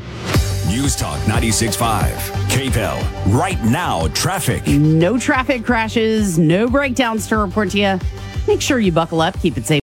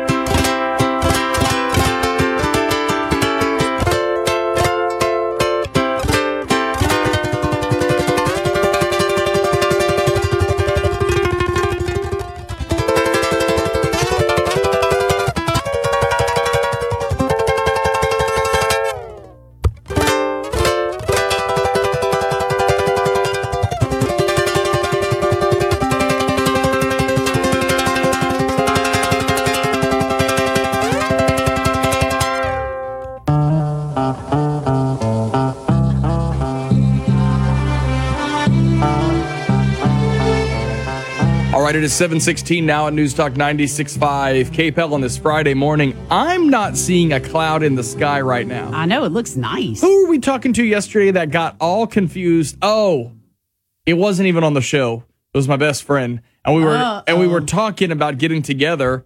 He has used his COVID-19 time, like we haven't seen them in 3 months. Okay, right, other than over FaceTime and talking on the phone. He has used his time to create this fire pit area in his backyard. Yeah. So tonight we're going to have an outdoor movie. Yeah. And we're going to have s'mores. I don't know what's happening before, after, or during all that, but the s'mores are what count. I mean, Caleb I'm with Morris you. joins us on the phone, the Rustic Renegade. How are you, sir? I'm wonderful. Now I'm imagining my nice burnt s'mores, how delicious they would taste. I like that marshmallow to where you have no idea what it was before. Me too. Like, I like that charred taste. And actually, we grew up with a family, the Gonzalez family in San Antonio, who also told me that is why I probably like my tortillas charred, like, flour tortillas. I always throw those on the gas stove to just burn them a little bit before we eat them as tacos. It's actually the sugar in the tortilla makes sense. that does that. The caramelization. I mean, anyways. See, now he's hungry too. Caleb, sorry we did that to you. Well, one more topic, though. One more point about the s'mores. We started doing adult s'mores. Okay, so we get that trash Hershey's chocolate for the kids. I'm just kidding. It's not trash. But anyway, we get. It's less expensive. Okay, right? I'm just saying it's basic. Okay, but there's nothing basic about Rob Kirkpatrick's. What you guys need to know. We get the symphony. Extra. You know those symphony bars? Yeah, it has the chunks delicious. of the toffee and the almonds and stuff. Do it that way. You'll never fight with your kid about going camping ever again. Anyway, all right, to the topic at hand. First of all, Caleb, how are things for you? Does phase 2, which starts today, mean anything different for your business? Phase 2 means that the Tomahawk range will be opening up soon. We're finishing up some final maintenance on it. And that's going to allow us to increase our capacity a little bit. On the patrons that are inside. So we will see some progression with it. So we are excited about it. That's cool. And I think just more places can have more people. I think the number goes up for restaurants. Now it's 50%, I believe, which there's so many places I've been to for the first time during all this because I just had to get out and see civilization and have that personal contact. So I'm excited to see what it looks like in phase 2. It's a little bit closer to normal. we've been talking a lot this week about the different demonstrations that have happened across the country. Last night, Bernie had on our newscast a few minutes ago, things finally got violent in New Orleans. It hadn't happened the first few days. They had been peaceful demonstrations. Then they had some issues last night with some folks getting on the Crescent City Connection Bridge. Several days ago in Minneapolis, you had a situation where a fuel truck ended up, it was obviously still on the road, but it ended up in the middle of those protesters. That driver was pulled out of that truck, beaten. No others were hurt. It was weird because it was like he was arrested for driving into the crowd. And then later, I think the official police report says he was actually trying to get out of the situation and was sort of blocked in. So when you hear this sort of thing, I know, Caleb, personal safety and situational awareness and, all of these things are so important to you. We talk to you about them a lot. But you look at a situation like this, and it's sort of like, where do you go? I mean, even in Los Angeles, when they have some places where these demonstrations are blocking intersections. Well, if you're sitting in your car, where do you go? You're like a sitting duck. Yeah, and, the protesters have a right to be in certain areas. Mm-hmm. They go through and you have to apply for permits and everything to have a protest, so they have a legal right to be there, and they have a legal right and a natural right to disagree. Yep. But you as a driver on a motorway don't have to exactly, we'll call it, come to a complete stop. Right. Or protesters that are blocking the roadways. Louisiana, they can't block roadways. Most states have laws, and there's a federal that prohibits them from blocking roadways. Ever since the 1992 Rodney King riots, whenever drivers that stopped, not all of them, but a few of them were actually beaten and killed, they've readdressed that. Federal law says that you can proceed at a safe rate of speed. Now, most of these protesters, in Louisiana, we're very, very fortunate. We've had very, very peaceful protests. The one that happened in Lafayette not too long ago was very peaceful. Baton Rouge has been overall peaceful. There have been a few small fires set and things like that. New Orleans has seen the brunt of the violence that's happening right now, which thankfully is minor compared to other areas. But you can travel through at a low rate of speed and proceed with safety, because as the protesters are there, they want to be safe as well. Now, you as the driver are perfectly fine in your vehicle. What you need to remember is your vehicle is an extension of your home in Louisiana. So you can travel through. I've had a lot of people call me, wanting to know, look, I've got my firearm with me. What do I do? And maintain your safety and those in your vehicle. Good situational awareness would mean that, in my opinion, whenever you see a protest ahead, change direction as soon as possible. There's no reason to try to instigate it or elevate anything. Just try to change direction and simply drive around it as you can. If you can't, your vehicle becomes swarmed, maintain those doors being locked, windows rolled up, travel through, make minimal contact with people. Don't get in a yelling match. All you're going to do is you are outnumbered, and things will slowly start to go up. Mm-hmm. If they start to break windows or try to enter your vehicle, you can respond with force to protect yourself. But understand that ability, opportunity, and jeopardy must still be met for any lethal force. Do you think in the state of Louisiana and, we'll say even more specifically New Orleans up until this point, are we uniquely qualified because of Mardi Gras and other big events to handle crowds than other places are? Because I watch it happen, and it doesn't seem like the officers who are there are intimidated. Where you can see in some of these cities, they're not used to 1,000 people being on the same street at the same time, or 5,000 or 10,000. Many other states send their police officers down here for crowd control. Up to about 5 years ago, as far as I can remember, the NOPD and JPSO were one of the best in the nation for crowd control because of things like Mardi Gras and our festivals. And a lot of other cities in Louisiana train with them and work things. And here in Lafayette, the Mounted Patrol does a great job of crowd control. Mm-hmm. But then you look at, like in Houston recently, they were actually starting to throw bricks at the horses themselves. Mm. And those horses are actually commissioned police officers. So those protesters that assaulted those horses will be charged as if they had assaulted a police officer. I did not think about that at all. I think a lot of people don't in the moment. The emotions run so high, you're not thinking about little things like that. There's a lot that goes mistake with it, and the beauty about the United States is we can agree or disagree. Either way, it's okay. You can have your own opinion. And you can have moral grounds that we individually stand on. But at the end of the day, we're all Americans, and the protesters and the patrons and everything else, they're still American people, and we need to treat each other with the respect that we each deserve. That's right. That's a great point. That's right. 7:24. Caleb Morse joins us from the Rustic Renegade. We're going to take a quick break, come back, talk about the almighty shotgun, people looking into their gun cabinets and realizing it's kind of like Old Faithful. It's always there. We're going to ask Caleb Morse about it. And how important it could be, especially in these crazy times, not to use on each other, folks listening, but in case you have to, hunter-gatherer, Yeah. Maybe you need... And so many more people are taking up fishing and hunting, and people want to do it. They had the time. We'll kind of talk more with Caleb Morse after this. Hey, it's Rob Kirkpatrick, and I want to tell you about a brand new feature at KPEL965.com. Listen to every hour of every day of Acadiana's morning news. Now, you need to just get up and listen to all the great interviews when they happen live. But maybe you're busy, or maybe you want to listen in your car in the afternoon. Go to KPEL965.com, click on Listen Live, and then click Acadiana's morning news. There, you'll find a podcast brought to you by LABI, Louisiana Association of Business and Industry. That's KPEL965.com.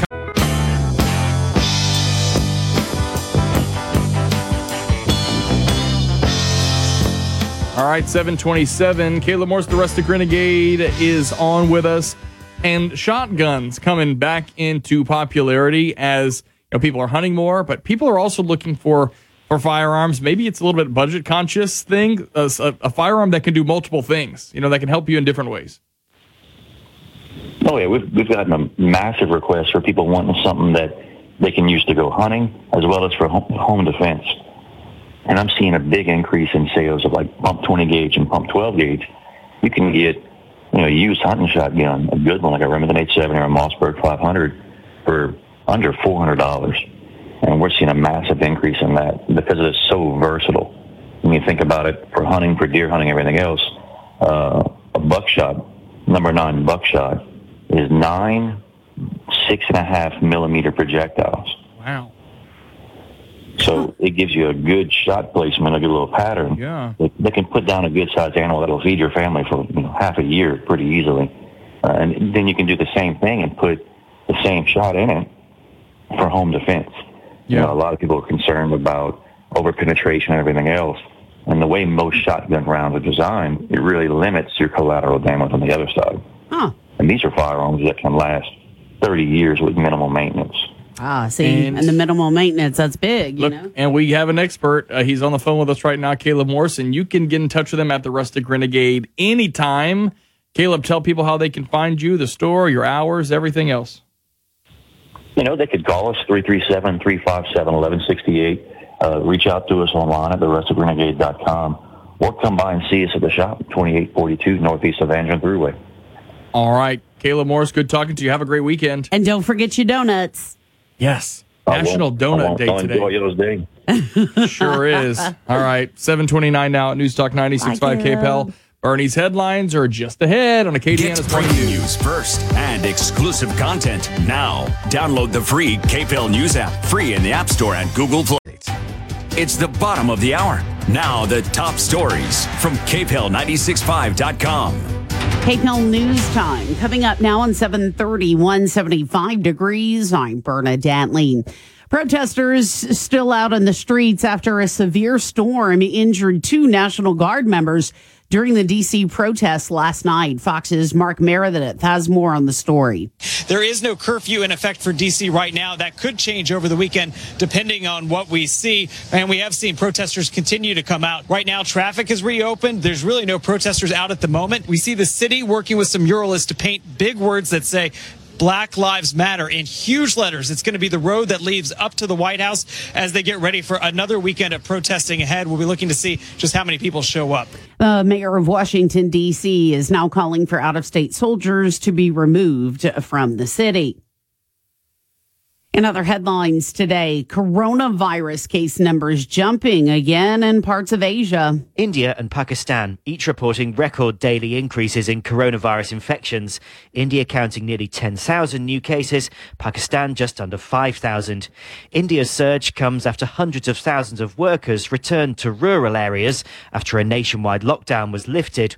While Pakistan's Prime Minister, who relaxed a lockdown last month, says his country must learn to live with the virus to avoid an economic crisis. Simon Owen, Fox News. The Senate Judiciary Committee postponing a vote on authorizing subpoenas for dozens of former President Barack Obama's officials regarding the origins of the FBI's Russia investigation. Speaking in an exclusive interview on Fox Business Network's Mornings with Maria, Republican Congressman Brad Winstrup of Ohio reacting to the ongoing investigation in the Senate. The Senate needs to do this in a fair and upright way, and I think that they are doing it. I'm disappointed there's a delay on the subpoenas. Why not bring in people and ask them questions? Why should there be a delay on that? Now, Chairman Graham is delaying a vote until next week to allow amendments from Democrats. Democrats argue the committee's investigation is a distraction aimed to help President Donald Trump's reelection efforts, and they've questioned why the subpoenas focus on former Obama administration officials. Well, the state is moving into phase 2 of the economic reopening today. That change means establishments that previously were allowed to operate at 25% capacity will now see that increased to 50% capacity.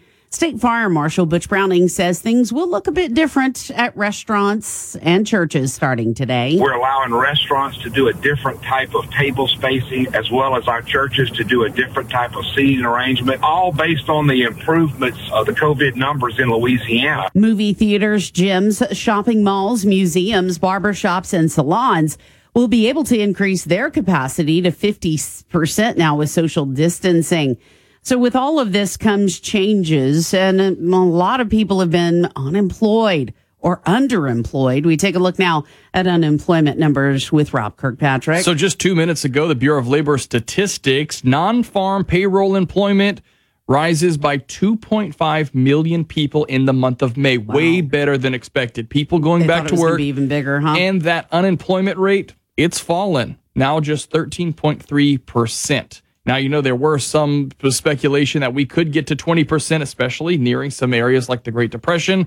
But those numbers this morning encouraging for the workforce, 13.3%. We'll get more for you up at KPEL965.com. Thanks, Rob. The coronavirus. Well, could we have a vaccine ready by the fall? Senator Bill Cassidy says after talking with one drug company, he thinks it's possible. If their vaccine works and their initial evidence is that it does, it'll be ready to give to people by October. Cassidy says if studies indicate the product is effective and it receives the green light from regulators, there will be an ample supply ready. Congress put up money to produce vaccine even before it completed testing. So there's going to be 200 million doses the day those studies complete. Cassidy says if successful, the timeline is promising for resuming sports. You can go to the LSU-Alabama game and see us put up, another 40-something points, and you can be safe. I'm Kevin Barnhart.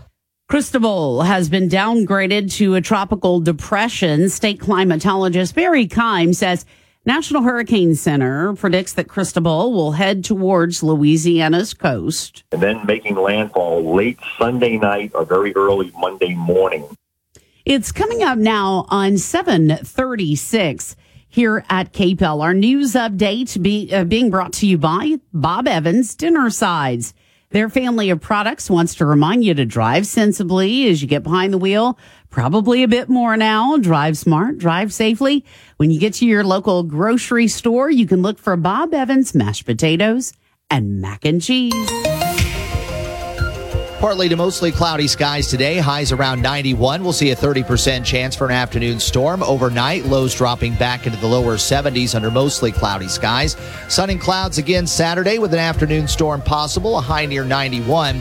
Then into Sunday, skies becoming mostly cloudy with rainy conditions developing by the afternoon. Also becoming quite breezy as Tropical Storm Cristobal moves closer to the coast. Temperatures on Sunday should reach 86 degrees.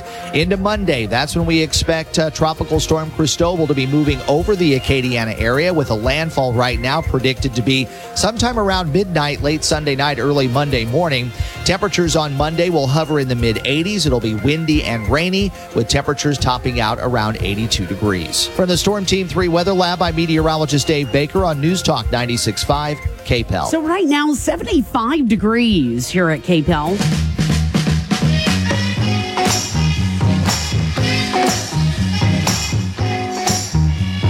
All right, it is 7:37 now at News Talk 96.5 KPEL, and joining us on the phone, Louisiana State Treasurer Dron Schroeder. Well, listen to us this morning. Dron Schroeder. Okay. That could be a great alias for you, sir, if you're checking into a hotel and you don't want anyone to know you're there. Dron Schroeder. Good morning. You know what? Right now, I'll take that. Better than Carlos Danger, you know? Right? That's very obvious. Anyway, good morning to you. Thanks for taking some time for us this morning. Look, you're the money man, all right? You are the money man. All right, before we get into the nuts and bolts of everything, I do want to say thank you to the state of Louisiana and to you, because last time we interviewed you, either right at the end of the interview or right after, I went on the unclaimed property website. I have never in all these years, Treasurer Schroeder, not one time have I ever had any unclaimed property. But guess what? I got a big old check from the Louisiana Treasury for $23. Well, 23 is better than 0.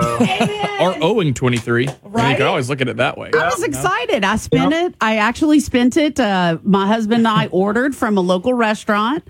And so I was like, I'm just going to put it into the economy for a local restaurant. And so it was good stuff. So let's talk about that process. Yeah, go ahead.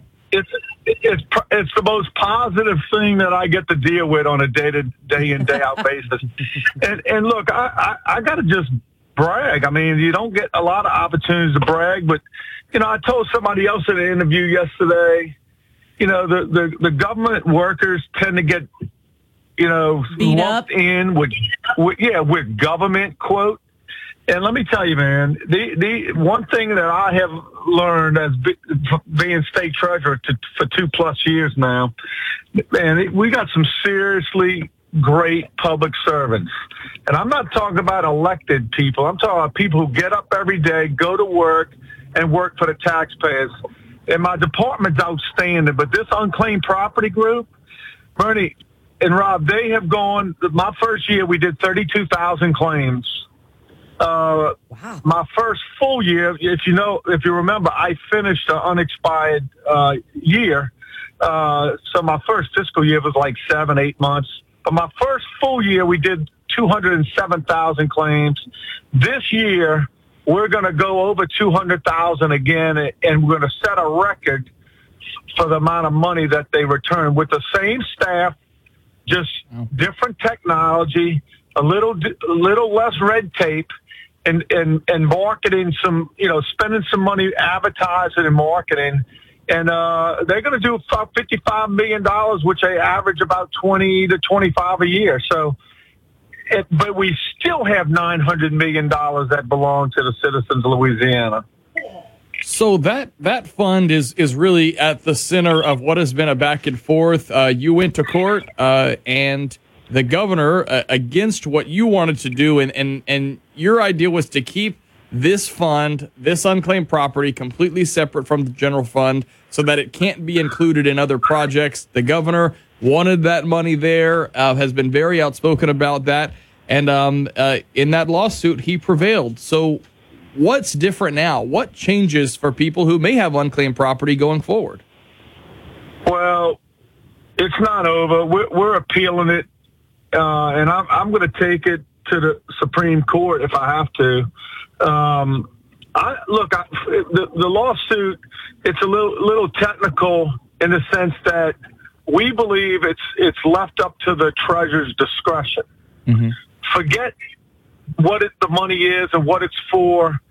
I believe, according to the law, that it's up to the discretion of the treasurer. They've been doing this as a practice for 30 years. But it wasn't until the fund was short that anybody ever stopped, read every letter of the law, And so, whoa, wait a minute. Well, why have we been doing this for all these years? Well, they've had leftover money. Yeah. And what does government typically do with money that they find left over? So as you guys know me well enough, I'm not a big fan. I'm more of a fan of you, the taxpayer, and giving you money rather than being a fan of government and letting government spend extra money. So anyway, we're in court fighting over whether I have the authority to hold this money or not.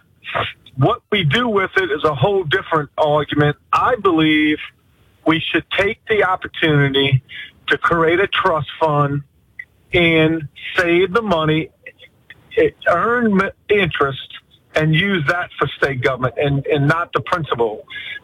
We have about $8 billion in Louisiana locked up in trust funds that make money. And that's no stress on the taxpayers. Just imagine if we could lock up some more money and 20 years from now, throwing off $30, $35, $40 million a year. It's hard to do that. Yeah. And I just think it's a prudent financial move, but the governor doesn't agree. So you still are in the appeals process, so I guess we just wait and see, right? Yeah, it's going to take a little while. But look, I was dealt a blow this week. We had some bills filed that would that aside from the lawsuit would put the money in the trust fund because I need legislation to do it. But the governor, with his power, was able to block it in the Senate. It's the first time we've got it in 3 years to a vote on a Senate floor. And we lost by 2 votes. We had 4 Republicans vote against you having the right to vote on how you want this money spent. 4 Republicans, all but 1 Democrat, and 4 Republicans believe that you shouldn't have that right. Wow, fascinating discussion. Well, sir, if we do want to look up for unclaimed property, how do we do it?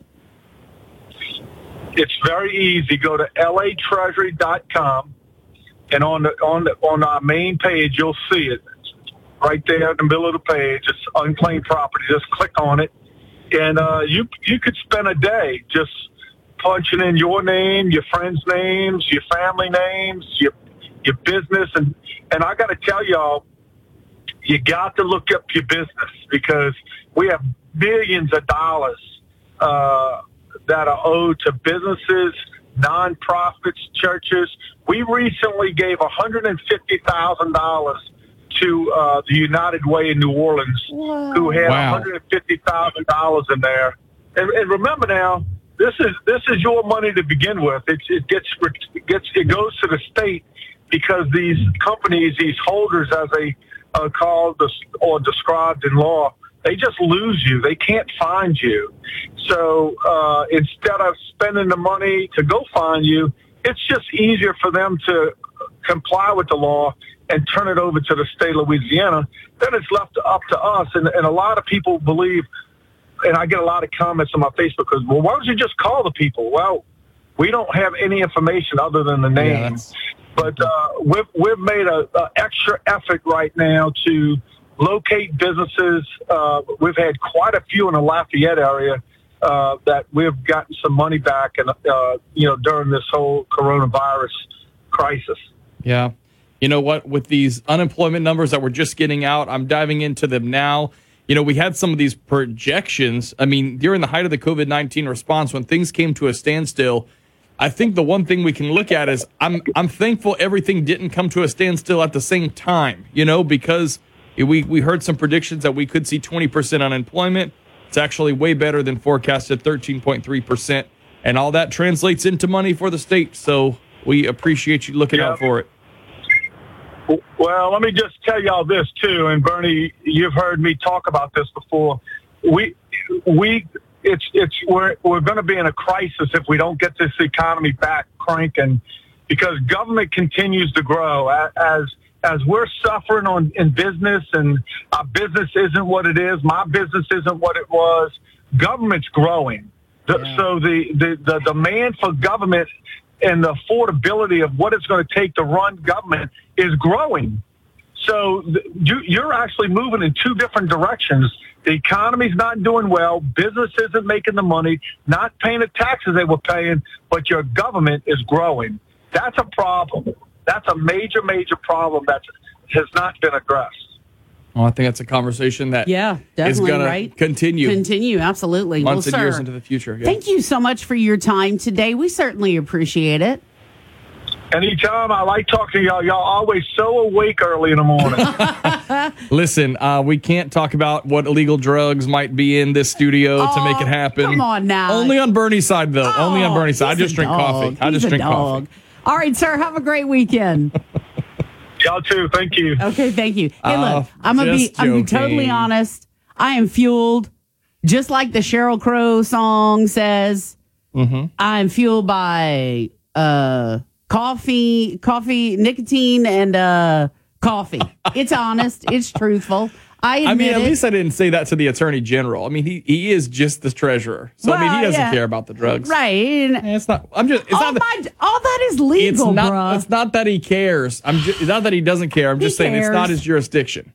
Coffee and nicotine. I fully admit it. Okay. All right. I'm excited about these unemployment numbers. I am too. You know what else I'm excited about? What? It is National Donut Day. I know. And standing in the wings, waiting to talk to us about one of our favorite subjects. Is the Wheezy. Oh, is she? All right, we're going to get her on the phone? Yes. Let's talk to her after a quick break. Okay, she is right now, probably got all that dough and stuff, and she's like real busy. I was like, please talk to us. She's like, aye. Ricky Mesh's Donut King on Pinhook. We'll check in and see how things are going for National Donut Day. It's coming up. For coronavirus updates around the clock and breaking news first, download the KPEL News app. It's free in the App Store and Google Play. And when you're there, click the COVID-19 button for the latest coverage from KPEL News.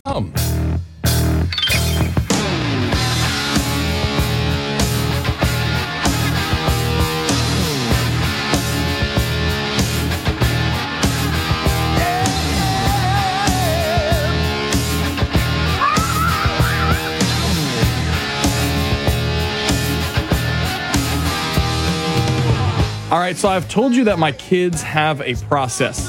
When we go to Ricky Mesh's Donut King over on Pinhook, they know that eventually, by the time I decide what I want, they will have had time to pick out the drink they want. Yeah. What kind of milk or orange juice or whatever else, and make it back in time to give me the order I knew they were already going to make. You know what I'm saying? It's a weird thing as a parent, but you know what? You let them because it's so much fun. Well, the donut lady herself, Wheezy, Louise Amber, joins us on the phone. Good morning for National Donut Day. Good morning. Yes.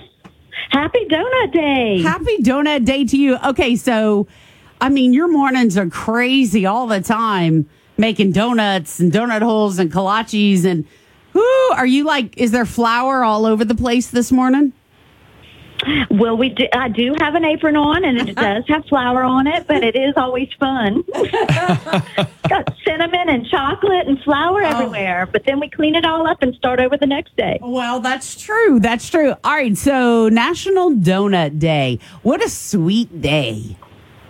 Oh, yes, it is fun. I think everybody should celebrate because it's the opening of Phase 2. Acadiana is now open, and we need some comfort food, and what better comfort food than a donut? Oh, amen to that. Okay, so seriously. And it's Friday. And it's Friday, too. So do y'all do you have any idea how many donuts y'all must make every day? Have you ever, counted the number? I have not, but I could imagine it's in the thousands. And you know what? I just love that it goes so quick.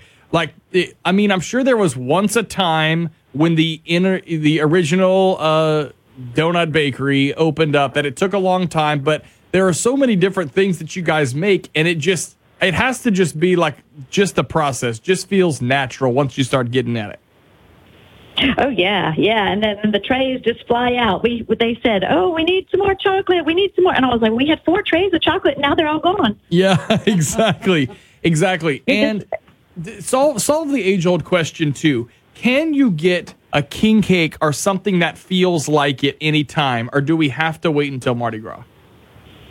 Well, normally during the rest of the year, you can order it one day in advance. But right now, since, now that we're opening up, it might change. But during this whole quarantine thing, we were kind of short-staffed, and so we didn't do king cakes for that 2-month period just because we didn't have enough people. Well, Louise, you let us know, and we will spread the word. We will spread the word when you can get them again. Once you hire the right king cake donuttery person, you let us know and we'll spread the word, because you know what, it's everything there is great. I'm a fan of, I like the old-fashioned donut personally, the old-fashioned, like some people call them buttermilk drops. If you grew up in New Orleans, you had the McKinsey's buttermilk drops, and that's what they taste like to me. It's like the buttermilk good cake donut, but everything's good over at Ricky Mish. Yeah, no kidding. Yeah, so did y'all get some donuts? I know Scott got some this morning, and he brought them over to the station. I hope y'all. I was about to say if he picked up donuts and went straight to his house and didn't bring us, but I'm looking outside. I see him in the lobby right now, so I'll be heading out there right after this quick break. All right, hey Louise, great talking to you as always. All right, happy Donut Day. Just happy as sweet as everything they sell. Yes, that's indeed. Louise. You know what? You need to put that on your shirt. I'm just as sweet as everything I sell. That's right. Mm-hmm. Thanks, Love it. Weeze. All right, 7:54 now at News Talk 96.5 KPEL. Put an extra commercial in. I need to go get us donuts, and I'll be right back. Okay. Sound good? Well, yeah, I can handle up on that. I can do that. All right, I'm doing it. Coming up at the top of the hour. All right, bye. Fox News commentary. A potential game changer on coronavirus. More next. You're more focused than ever on keeping your employees and customers safe. Cintas has the products and services you need to feel prepared. Our Cintas technicians can apply our disinfectant and sanitizer spray throughout your facility. Our Ultra Clean service for restrooms uses a sanitizer effective against certain germs, bacteria, and viruses. And we'll help you stay well stocked with hand sanitizer, face masks, and essential PPE. Visit Cintas.com and get ready for the workday.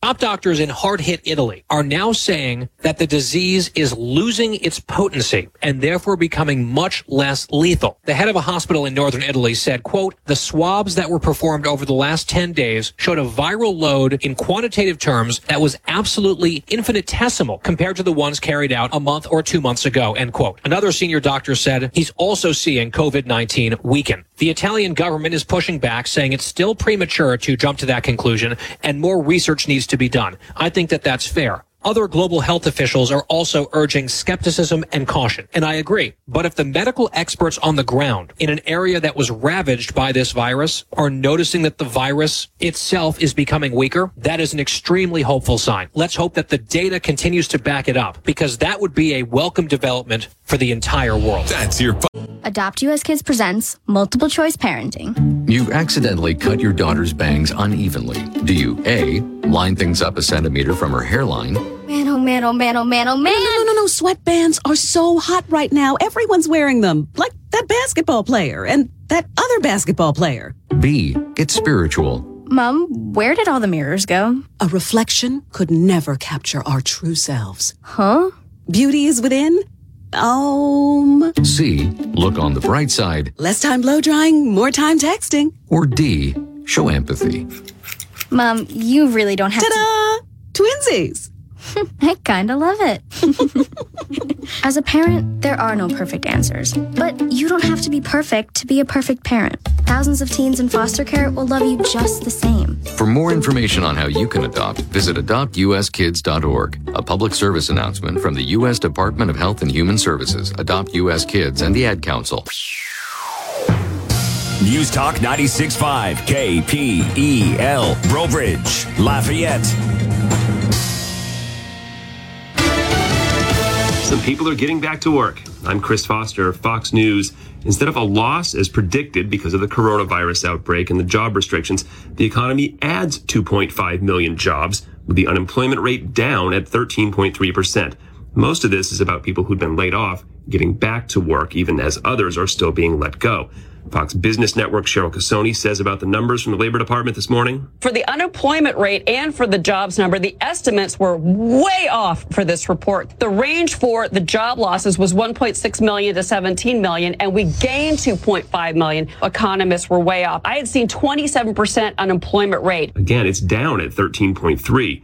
President Trump tweets, Really big jobs report. Great going, President Trump. Kidding, but true. Last night, he tweeted out a letter written by his former attorney, John Dowd, calling protesters cleared from a park near the White House before the president's walk to a church terrorists. It was the 10th night of protest over George Floyd's death in Minneapolis. No justice, no peace. Chants were heard in New York City and across America Thursday night. In Atlanta, Mayor Keisha Lance Bottoms sought to start a discussion with protesters. More than our anger, we got to be able to articulate what we want as our solutions. Out west in the LA area, protesters told Fox station KTTV that marchers won't stop. Even more action is going to take place. We're just going to continue on being peaceful. Following a memorial in Minnesota yesterday, Floyd will have 2 other remembrances in North Carolina and in Texas.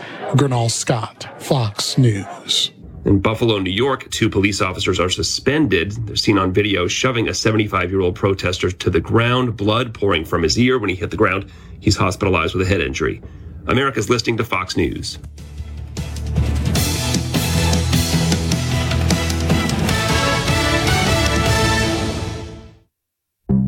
At Fisher Investments, we do things differently, and other money managers don't understand why. Because our way works great for us. But it may not work for your clients. That's why Fisher Investments is a fiduciary, obligated to put clients first. It's the highest standard for a financial advisor. So, what do you provide? Cookie-cutter portfolios like the rest of us? No cookie-cutter portfolios here. Fisher Investments tailors portfolios to meet each client's goals and needs. But you do sell investments that earn you high commissions, right? And make commissions when you make trades for your clients? No, Fisher Investments doesn't sell any commission investment products, and we never earn commissions on trades. So what's in it for you? Fisher Investments fees are structured so we do better when our clients do better. When it comes to helping clients achieve a comfortable retirement, we're clearly different. Visit FisherInvestments.com to find out why investors like you switch to us. Fisher Investments, clearly different money management. Investments in securities involve the risk of loss. The National Basketball Association has a plan to play again starting July 31st with all games, practices, and housing at Disney World. NBA Commissioner Adam Silver admits it's not a perfect plan, but tells TNT that a 22-team restart in Orlando was the right way to go. Let's come as close to normal as we can. And as close to normal as we can is top 8 in the West, top 8 in the East, playing 4 rounds of 7 games. Silver adding it's just the first step of many ahead before an actual return to play, noting the need to still evaluate COVID-19 related protocols. Certain coaches may not be able to be the bench coach. They may have to retain social distancing protocols. Dallas Mavericks head coach Rick Carlisle, who's president of the NBA Coaches Association, says he spoke with Silver after those remarks, the commissioner admitting he may have jumped the gun. Matt Napolitano, Fox News. Hundreds of kids suspected of committing mostly petty crimes have been released in Bangladesh in an effort to keep coronavirus in crowded detention centers from spreading. Virtual courts are set up to hold bail hearings. New study claims autonomous vehicles won't make the roads completely safe. The Insurance Institute for Highway Safety study says that while self-driving vehicle technology has great promise to reduce crashes, that it may not be able to prevent all crashes caused by humans, and that while autonomous vehicles eventually will identify more hazards and react faster than distracted humans, that it's only enough to prevent about 1/3 of roadway crashes that auto safety experts say are caused by humans. Jeff Monasso, Fox News. Deputies in Macon County, Alabama are investigating a cross burning alongside a bridge. A tire and fuel canister were also burned nearby. The sheriff says there are no suspects. It's not known what the motive is in this case, but historically, racist groups have used cross burnings to intimidate black people and rally supporters. Again, our top story, the economy adding 2.5 million jobs, a lot of them people who'd been laid off because of coronavirus restrictions. I'm Chris Foster, Fox News. Your 24/7 news source, on air, online, and with the KPEL News app. Now the headlines from the KPEL News Center. Right now, 75 degrees here at KPEL. I'm Bernadette Lee with your news update. Phase 2 of the economic reopening starts today. Some businesses will reopen for the first time since March, while occupancy will increase for other businesses. State Fire Marshal Butch Browning says restaurants, churches, movie theaters, gyms, shopping malls, museums, barbershops, and salons will all be able to increase capacity with social distancing. It brings our capacity to 50% instead of 25%. Casino and video poker establishments can increase to 50% capacity with a limit of 75% of their gaming positions active. Previously shuttered bars can open at 25%, and massage parlors, tattoo studios, and esthetician services will open with additional guidelines. We've been a group that's went out there and worked with people and tried to build understanding so people can be safe. I'm Kevin Barnhart. So could a coronavirus vaccine be ready this fall? Senator Bill Cassidy says after talking with one drug company, thinks so. If their vaccine works and their initial evidence is that it does, it'll be ready to give to people by October. Cassidy says if studies indicate the product is effective and it receives the green light from regulators, there will be an ample supply ready. Congress put up money to produce vaccine even before it completed testing. So there's going to be 200 million doses the day those studies complete. Cassidy says if successful, the timeline is promising for resuming sports. You can go to the LSU-Alabama game and see us put up, another 40-something points, and you can be safe. I'm Kevin Barnhart. Another rally and protest is planned for this Saturday in Lafayette. Organizers of tomorrow's event say it will be a peaceful event. The march will begin at 10 o'clock on Camellia Boulevard at the Lafayette Strong Pavilion. And participants will walk on the sidewalk, they'll cross the bridge and return back to the Lafayette Strong Pavilion, where there will be speeches. In other headlines, New Orleans on Wednesday night, well, there was a situation that happened with folks with a march there. Now, the march was very, very large. The number of Floyd protesters in New Orleans swelled last night after there was some tear gassing of an allegedly violent crowd near the Crescent City connection that happened Wednesday night. Here's more on the story. Thousands gathered outside City Hall before marching through New Orleans. The night began with organizers issuing an ultimatum demanding the city redirect funds away from the police and towards social programs. If you want peace, you better meet these demands, because where there is no justice, there will be no peace. The march ultimately made its way peacefully through the city with chants of "I Can't Breathe" and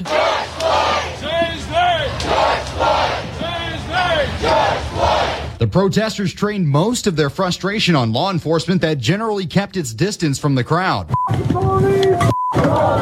And occasionally, the night ended at City Criminal Court with a vow that marches would continue today. I'm Matt Doyle. So what did happen Wednesday night with the tear gas? Well, the New Orleans Police Superintendent, Sean Ferguson, says social medias back up their claim that some of the people in the crowd allegedly began planning to assault a line of police officers when they were trying to get onto the Crescent City Connection Bridge. We did not deploy gas on a peaceful protest. We did deploy gas on individuals who chose to use force against our officers. Now, Ferguson also disputed claims that officers fired pellets or other projectiles into the crowd. Ferguson says after rolling one tear gas canister and firing another from a launcher, the crowd began dispersing. We still had approximately 200 to 300 people still left up there with us.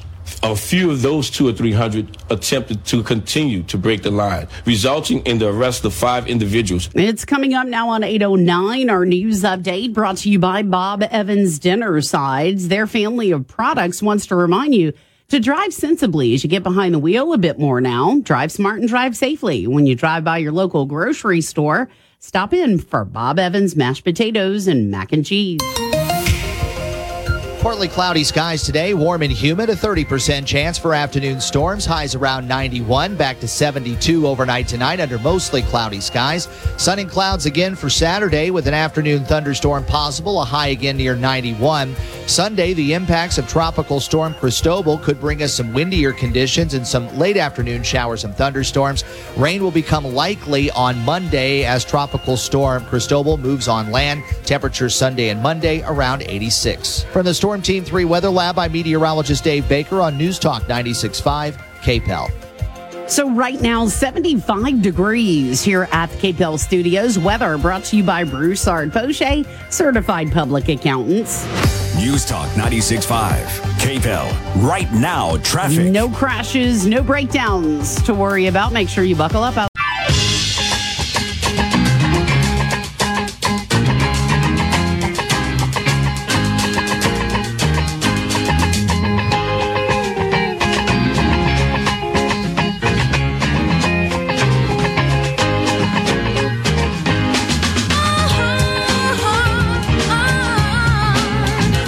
6:12 now at News Talk 96.5 KPEL. Welcome back to Acadiana's Morning News. And our good friend Dave Baker joins us from across the street at the KATC Storm Team 3 Weather Lab. Okay, let's settle the dispute so I can understand this completely. Okay, in the beginning of this week, I thought it was Cristobal, and now it's Cristobal. What? Cristobal. Cristobal. Okay. What's the deal? I'll tell you what, I'm going with the National Hurricane Center's official pronunciation guide that they send in. Gotcha. They do send one, yes. And what I see is Cristobal.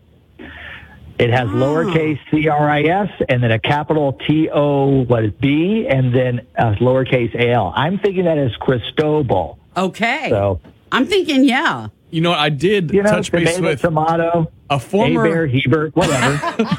A former roommate of mine when I was going to ULF was from Peru, and I consulted, and he also said Cristobal. And because there's no accent mark anywhere, it's just straight in. No Cristobal, Cristobal, just Cristobal. Cristobal. We'll just run right over it. It was so funny this morning. We had Katie, and I saw Bayou Catawba come up, and when Catawba came up on the teleprompter, she skipped right over it. some Bayou up in St. Landry Parish. I love it. Okay, so I obviously am a huge believer in information, getting out there and people, doing their own research and looking at things. But when I tell you, I mean, everyone has automatically gained their AMS seal of approval because they are looking at every model. And at the end of the day, they're all just models. I mean, it's just like models for anything else we've seen. Most recently, COVID-19, where things are going to happen, when peaks are going to be. It's all just different information. And usually these models take a sum of the different ones and sort of make a call. But I think one of the good things about, is it Cristobal? One of the good things about this, how about we say tropical system in the southern Gulf of Mexico moving this direction, is that it doesn't appear to have a lot of strength and wind and rain really close to the center of circulation. So it's good to just prepare. It's coming in this direction. Yeah, and you know what, Rob, while it's over land, which has been over land now for 24 hours, tropical systems don't have a good time when they're over land. And there is a considerable amount of dry air on the west, and the structure of the system doesn't look great. But that was kind of expected in the forecast as it drifted southward over Mexico.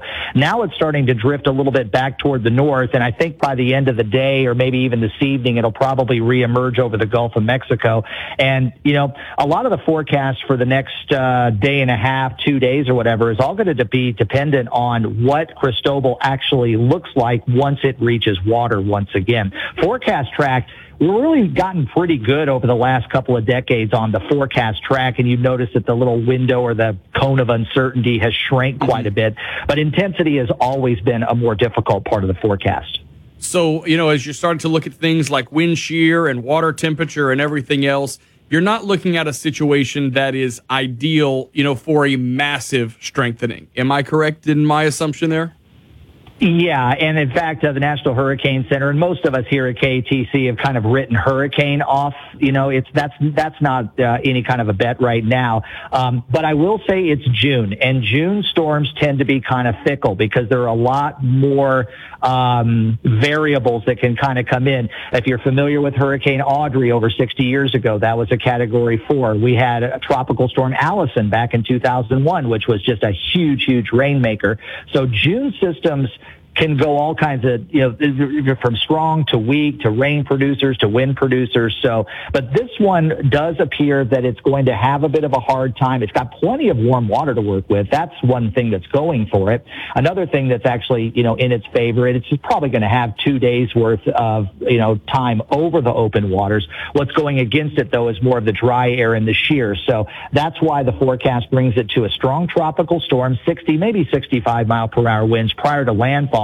And the center of circulation right now is expected to come on shore somewhere at Terrebonne, St. Mary Parish, which would throw most of the impacts over toward Grand Isle, New Orleans, heavy rain, as well as the storm surge flooding. I think we're going to catch the winds because we're going to be so close to the center of circulation. But on this particular track, I think most of the effects are going to be farther to the east. But if you've noticed the window, the forecast could bring it as far west as Cameron and as far east as about the Pearl River area there between Louisiana and Mississippi. So there's a little bit of wiggle room, but even Rob and Bernie, just a 30 or a 40-mile drift in either direction can have a significant impact on a local area. And, of course, watching those areas, what about the flooding risk? Do we expect once it comes onto shore, it will move along? Any worry that it stays around? Because I know people get worried about that if you had a house that flooded in 2016. Mm-hmm. And that wasn't even a tropical. And that wasn't anything. That was just a lot of tropical moisture, and that was a situation back in 2001 with Tropical Storm Allison. It just stalled for so long. Mm-hmm. And Barry, even last year, was another one that just slowly took its time to cruise over. This one does appear that it's going to go ahead and move on shore and continue to move northward toward Arkansas. So we're talking about a day or a day and a half. Still can get some good tropical downpours, but at this point, I'm not expecting the rainfall type of flooding that we've seen in the past. All right, Dave Baker from the Storm Team 3 Weather Lab. We'll keep up with your forecast. Thanks for all you do, Dave. Yeah, and thanks for visiting with us when it's such a busy time. It was so nice to hear your voices again and actually be able to interact with the two. One day I'm going to come back in that studio and see your faces too. Well, you're welcome to come over, but if you've ever seen that movie Bubble Boy, that's what it would have to look like according to corporate protocol. I gotcha. All right, Y'all thanks, have Dave. a great day. You too. Love you, man. He's so great. All right, it's 8:18 now at News Talk 96.5 KPEL. A little bit earlier this morning, we got to talk about the planned protest that's happening tomorrow on Camellia Boulevard in Lafayette. One of the organizers called into the show, and we were able to get some details, especially about the local law enforcement involvement in the preparations, in making sure that people stay safe, where the route looks like, and everything else. We'll answer those questions all coming up. But first, Bernie's headlines right here on Acadiana's Morning News. Celebrating 20 years of enlightening Acadiana. Moon Griffon, next on News Talk 96.5. KPEL.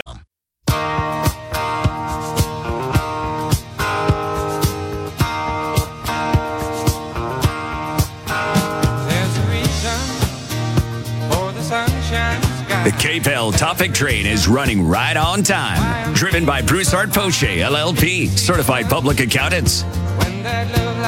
8:22 now, and tonight, I think the conditions in the sky, we should have asked Dave, and we just now had the expert on, but man. I think the conditions are going to be just right for us to be able to see the strawberry moon. You know why it's called the strawberry moon, by the way, Ms. Byrne? Because it has delicious strawberry filling? No, and it is also not a red color, so that's not why either. Native American tribes used to use this full moon as it was a signal to start gathering ripe strawberries. Yum. Got to be bigger and more colorful than other full moons because of its path across the sky. The next full moon is going to be on July 5th. Now, since the moon will be low, you'll probably experience that moon illusion. And that is the optical illusion where the moon looks so much bigger because our brain tends to see things close to the horizon as bigger than they are. It's totally an illusion, though. There's also a lunar eclipse, too. Won't be visible in the U.S., but you can watch it online. The Virtual Telescope Project's YouTube page is going to have it. Starts at noon Eastern today, and this is the 6th full moon of the year 2020. So pretty cool. Nice. Forbes released its annual list of... Oh, sorry. I got the love. It was You really wanted the love to keep on flowing. Sorry about that. Forbes has released its annual Celebrity 100 list of the highest paid entertainers. Kylie Jenner is on top, but there's all that drama about her billionaire status, right? Because apparently, once they got in to look at these documents, it showed like a $0 to $534 million valuation change within 1 year, and there are some questions about whether that actually happened. Oh, by the way, someone also invested in the company at that rate, and so could be some trouble if you were fudging the numbers. Yeah. Kylie Jenner, number one, $590 million earned in 2019. Kanye West, $170. Roger Federer, the tennis player, $106.3 million. Cristiano Ronaldo, the soccer player, $105 million. And also another soccer star, Lionel Messi, $104 million. Wow. Hat tip to the radio world, Howard Stern, also on the list, $90 million last week. Just throw a couple of those our way. We wouldn't mind. Coronavirus insanity. It continues. A plastic surgeon in Miami is now offering drive-through Botox injections. If you didn't think it was bad enough that you had roots as far as the eye could see that needed to be dyed, well, what if your eyebrow is now at the bottom of your chin and you need that Botox, but you don't want to get infected? Oh, okay. All right. France is turning surplus table wine into hand sanitizer. Wine sales and exports dropped significantly during the 2-month lockdown, so they have all this wine. I'll do something good with it. Yeah. Also in Europe, a guy in England was so happy McDonald's had reopened, he was busted. Turns out he was driving 136 miles per hour down one of those interstates there, and it wasn't the Autobahn that doesn't have a speed limit. There was a speed limit, and he went to jail. Wow. And finally, a guy who went on a 75-day silent meditation retreat in mid-March says he was surprised to see just how much he'd missed when he finally emerged on May 23rd.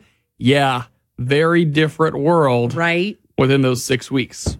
But the drive-through Botox injections, Burn. Well, they get me every time. That's just funny. But hey, that's your thing. Yes. That's cool. But the drive, I'm not talking about Botox. Go get your Botox. I don't feel comfortable sometimes opening a drink in the car. Yeah, right. And you really have someone put a needle in your face? I personally, if I was going to do that, I would want to be in an office setting. Yes. Lots of preparation. And do you guys ever watch Dr. Pimple Popper? Yes, on occasion. Now, we'll tell you this.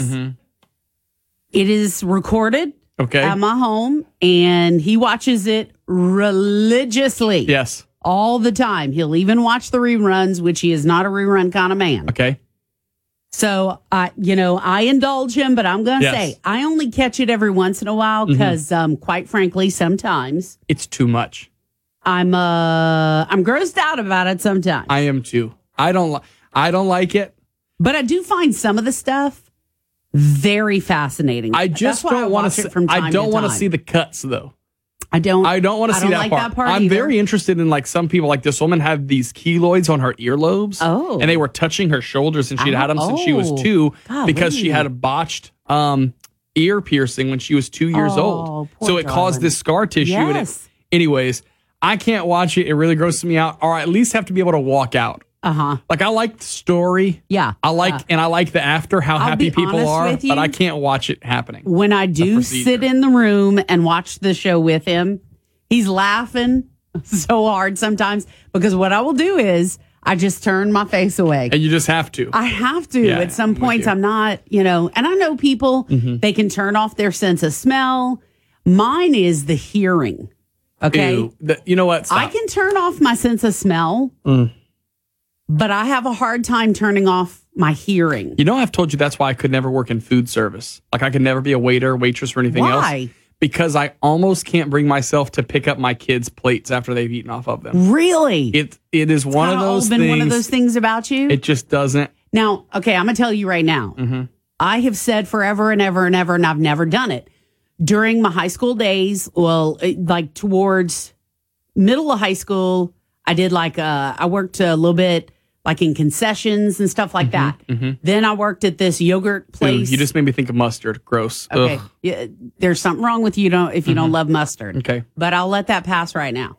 So then I worked a little yogurt, frozen yogurt. I gained 30 pounds because in addition to your pay, there was a great bonus that you got to working there. Sounds like it. And the bonus was, let's be honest, it was me as a fat girl's dream, and I didn't start out chunky. Okay, I was just a normal size lady. And then I started working there, and I also started college. It all collided. It was a freshman 30 for me. Yeah. All right. So, but that was awesome. But my dream has always been, and then I worked at a bookstore. I worked as a receptionist downtown for a while. I had one other job while I was working a few of those jobs, but I don't remember. Anyway, long story short, I always wanted to do a waitressing gig. Yeah. But once I started working here years ago, I was like, man, I can't fit it in because I was getting called in a lot to do the morning show and stuff from time to time. So I couldn't do it. I've always wanted to do the waitressing thing. So we could arrange that. We have some restaurant owners we work closely with. We could get you. And then here's what we could do. You could take part in it. No. Listen. I will just take the orders and run the credit cards. That's all I want to do. That's what I was going to say.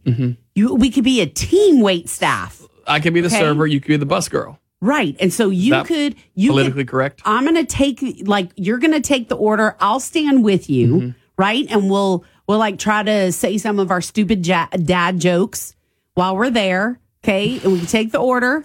All right. I'll carry the drinks to the table. I'll pick up the drinks and refill them. Okay, You'll that's do all allowed. that. You'll That's touch all that allowed. stuff. I will touch the plates, the whatever. Mm-hmm. I will hand out the bread basket or the cracker basket, whatever. I will do all that stuff, but you got to be there to show support. I would be happy to talk about the food.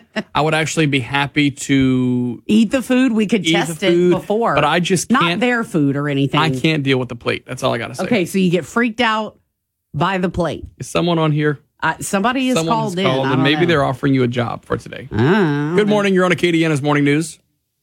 Yeah, I'd like a white with ham, extra mayo, mustard. Okay. And fries. And okay. Let me do one of those shakes.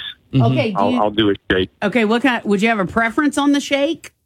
You want? It doesn't matter. Surprise me. Surprise me. How about like chocolate and strawberry? We could do that. Is this happening right now? One of each. Let's go with that. Okay, we could. Yeah, we could do that. Okay, so just don't make me touch your plate at the end. Okay. Yeah, Rob is scared. He's very afraid. No joke. That is a real deal. I'm going to make you that mustard packet. Dude. I'm going to get out to my car. There's got to be one taped to my window. Yes. Oh, exactly. Gosh. I'm all about the extra mayo and the extra mustard. All right. Thanks for the call. Absolutely. Hey, I'm sorry I couldn't fulfill your order, but maybe one day. Yeah, no worries. No worries. But by the way, you guys are perfect at this fake food ordering thing. Y'all are going to take my kids on a Saturday because that's all they want to do is fake order food all the time. All right, we got to go. Have a great Friday. 8:31 now at News Talk 96.5 KPEL. Quick look at Bernie's headlines are coming up right here on News Talk 96.5 KPEL. And how may I serve you today? I'm Bernadette Lee, and you're listening to News Talk 96.5 KPEL. It's the bottom of the hour. Now the top stories from KPEL965.com. KPEL News Time coming up now on 8:33. Today is the day that the state of Louisiana will move into phase 2 of the economic reopening. That means some businesses reopen for the first time since March. Occupancy will increase for other businesses. State Fire Marshal Butch Browning says restaurants, churches, movie theaters, gyms, shopping malls, museums, barbershops, and salons will all be able to increase capacity with social distancing. It brings their capacity to 50% instead of 25%. Casino and video poker establishments can increase to 50% capacity with a limit of 75% of their gaming positions active. Previously shuttered bars can open at 25%, and massage parlors, tattoo studios, and esthetician services will open with additional guidelines. We've been a group that's went out there and worked with people and tried to build understanding so people can be safe. I'm Kevin Barnhart.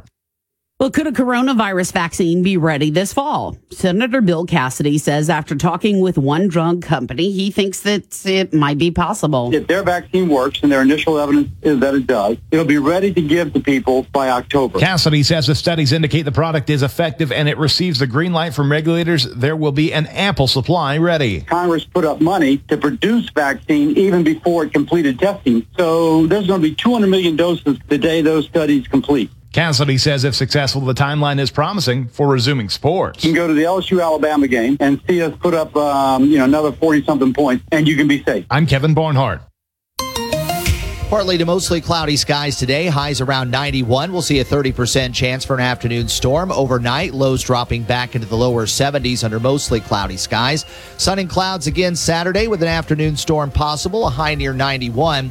Then into Sunday, skies becoming mostly cloudy with rainy conditions developing by the afternoon. Also becoming quite breezy as Tropical Storm Cristobal moves closer to the coast.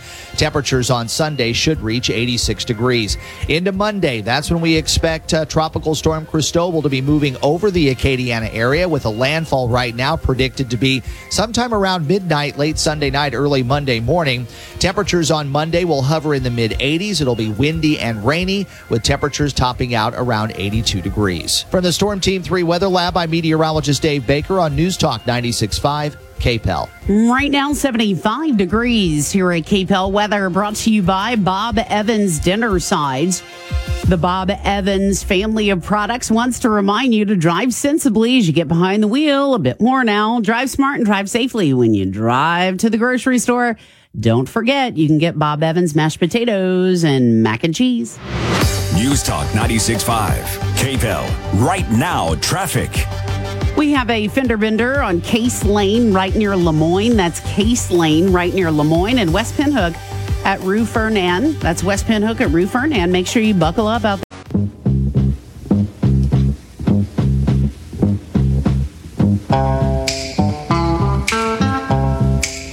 All right, so tomorrow morning in Lafayette, a second planned protest is going to happen. Another peaceful protest, fingers crossed. Our community really shined bright the last time we had one of these over at the intersection of University and Johnson Street, right by UL Lafayette.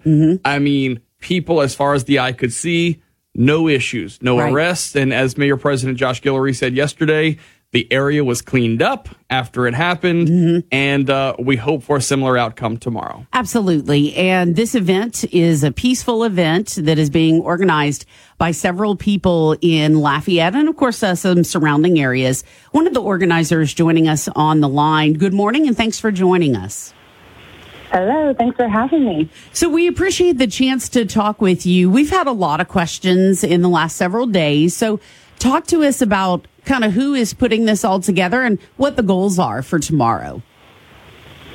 For sure. One of the goals is definitely safety. That is the main priority from everyone involved. Like you said, last week's protest was completely safe, and that is still the goal here for everyone involved.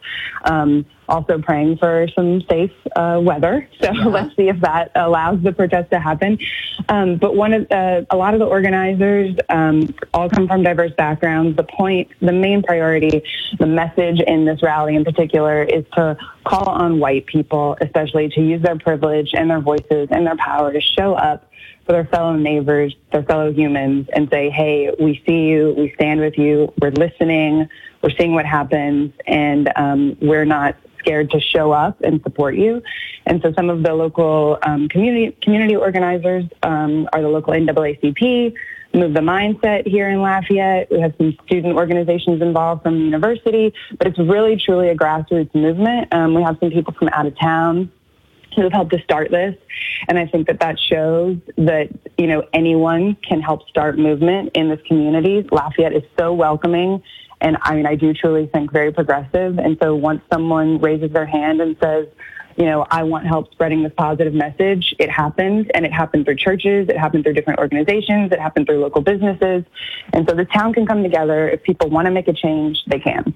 I think it's interesting in watching these things, how they play out. And as I'm watching in every city, I understand why social media kind of goes crazy in these situations. People who live in the area of Camellia Boulevard or live in River Ranch across the river, I see a lot of what's being shared. And I think there is a lot of fear because you've seen some of these protests that start peaceful and then something happens along the way and it becomes violent. Obviously, as someone who's helping to organize this, and you said safety is the number one priority, how is local law enforcement involved in making sure that things stay safe and don't get out of hand?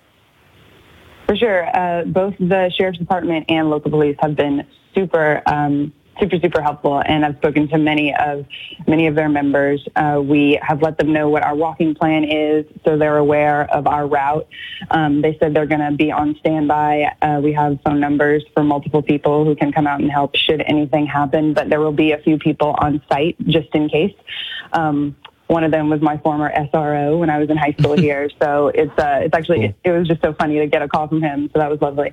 But they are aware of everything and they're fully in support of the peaceful protest and, want it to go kind of the same way that it went last weekend. And just so people are aware, we're not walking on the street. We're staying on the sidewalk. So it's not, the message is really to expose people to what's happening and hopefully open their eyes. So we don't want to close off the street and turn people away from the message. So we're just going to walk on the sidewalk, hold up some posters peacefully, and turn back around and head on home. Okay, and you're basically starting at the Lafayette Strong kind of pavilion structure that's right there near St. Barnabas Church, and where will you go?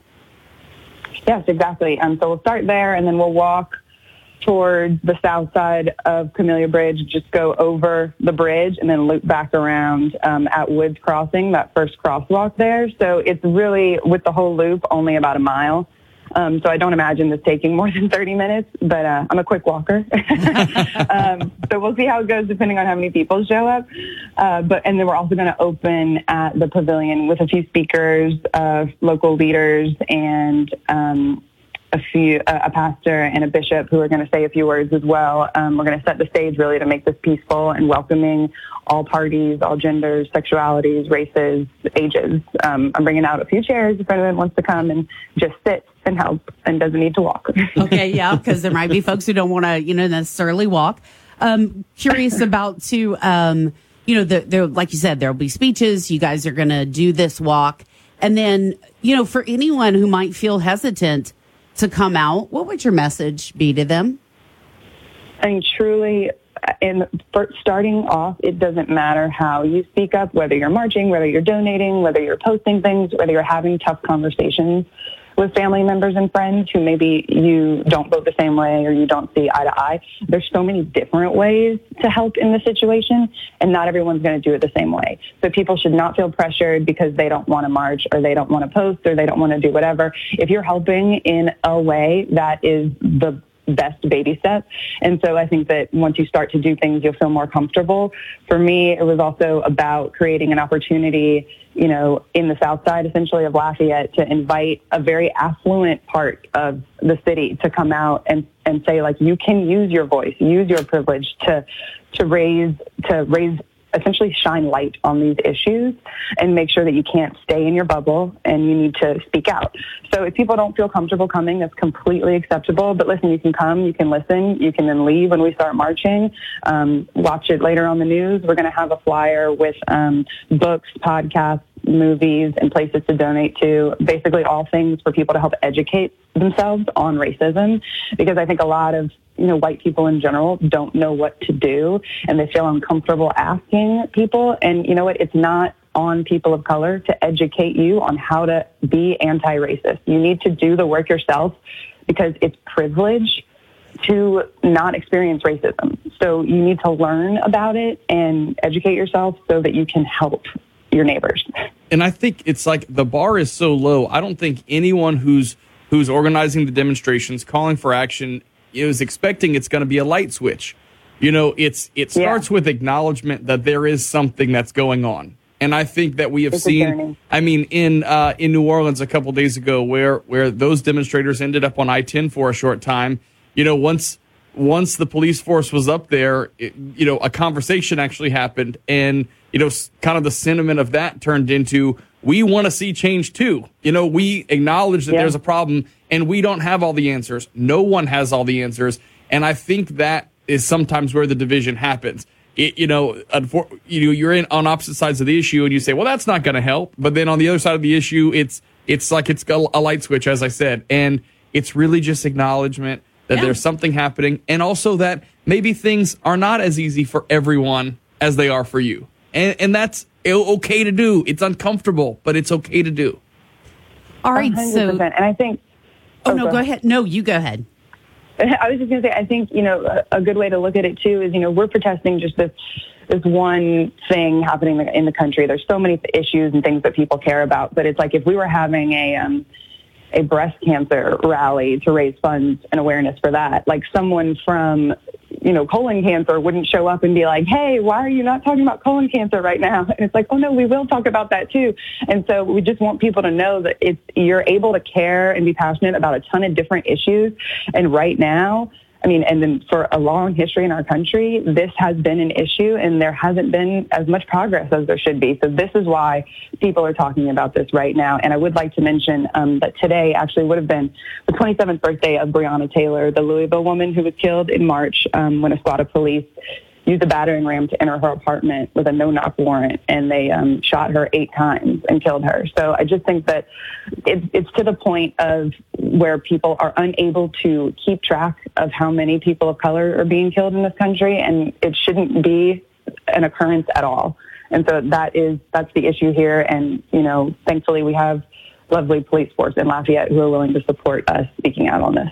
Okay, so dialogues can begin. You can go out there tomorrow. It starts at 10 o'clock. Anything else we need to know? Please bring a mask if you can, gloves if you can, and please get dropped off or carpool if you can, just because we never know how many people are going to show up. And we're looking forward to everyone coming out, meeting new people, making new friends, and using your voice for good. Well, thanks so much for joining us this morning. We certainly appreciate it to get the information from one of the organizers. Thank you for having me. You're welcome. Thank you so much. Have a good day. Bye. The Rush Morning Update is brought to you by Luxury Limo of Lafayette.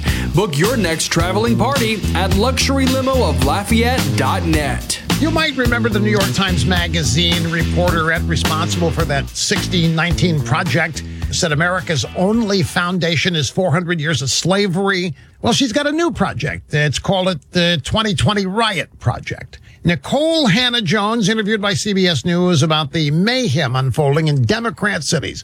And she told everybody to be really careful with our language. She said that although it's disturbing to see property being destroyed and stolen, we ought to remember these are just things. She said that it isn't moral to describe smashing and looting as violence. Destroying property which can be replaced is not violence, she said. Nicole Hannah-Jones did not acknowledge the people who have been killed during all this torching and destroying and looting and pillaging and ransacking, nor did she mourn the businesses that have died or are going to die. First, business owners were forced by their blue state governors and mayors to shut down for months because of the coronavirus. Now the violent riots have destroyed their life's work and dreams, and their vandalized businesses and stolen things won't just be magically replaced. They're dead. So excuse us, Ms. New York Times Magazine, if we think it's far more than merely disturbing that this is happening, while elected Democrat officials sit on their hands and literally do nothing to stop it. And in fact, some of them even applaud and encourage more of it.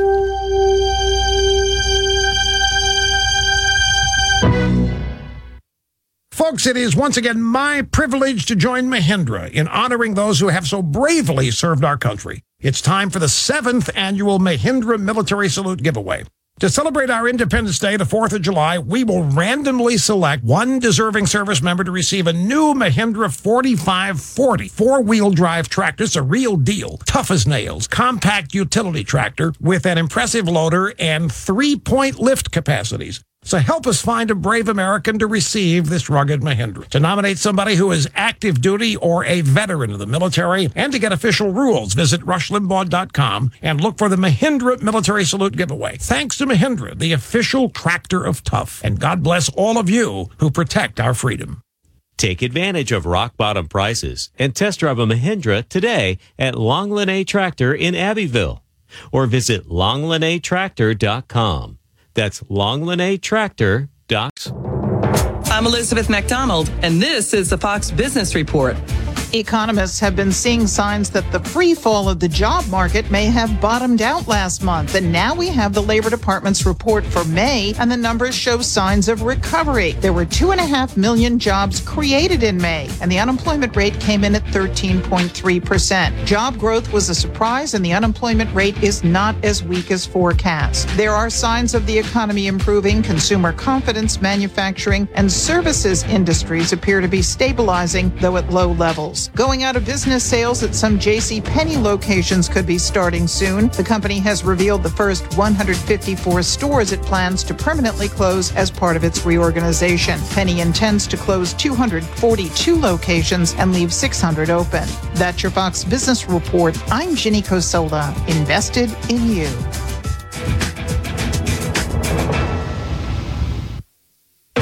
You're more focused than ever on keeping your employees and customers safe. Cintas has the products and services you need to feel prepared. Our Cintas technicians can apply our disinfectant and sanitizer spray throughout your facility. Our Ultra Clean service for restrooms uses a sanitizer effective against certain germs, bacteria, and viruses. And we'll help you stay well stocked with hand sanitizer, face masks, and essential PPE. Visit Cintas.com and get ready for the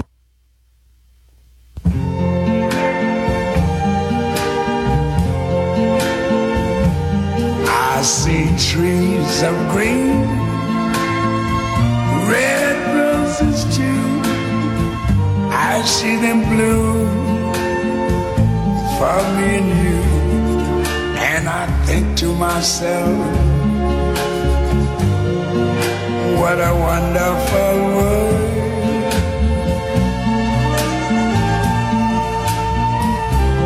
I see skies of blue and clouds of white, the bright blessed day, the dark sacred night, and I think to myself, what a wonderful world.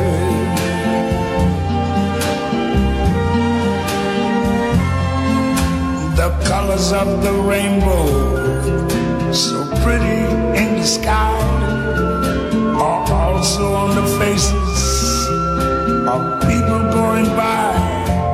I see friends shaking hands, saying, how do you do? They're really saying, I love you. I hear babies cry. I watch them grow. They learn much more than I never knew. And I think to myself, what a wonderful world. Yes, I think to myself,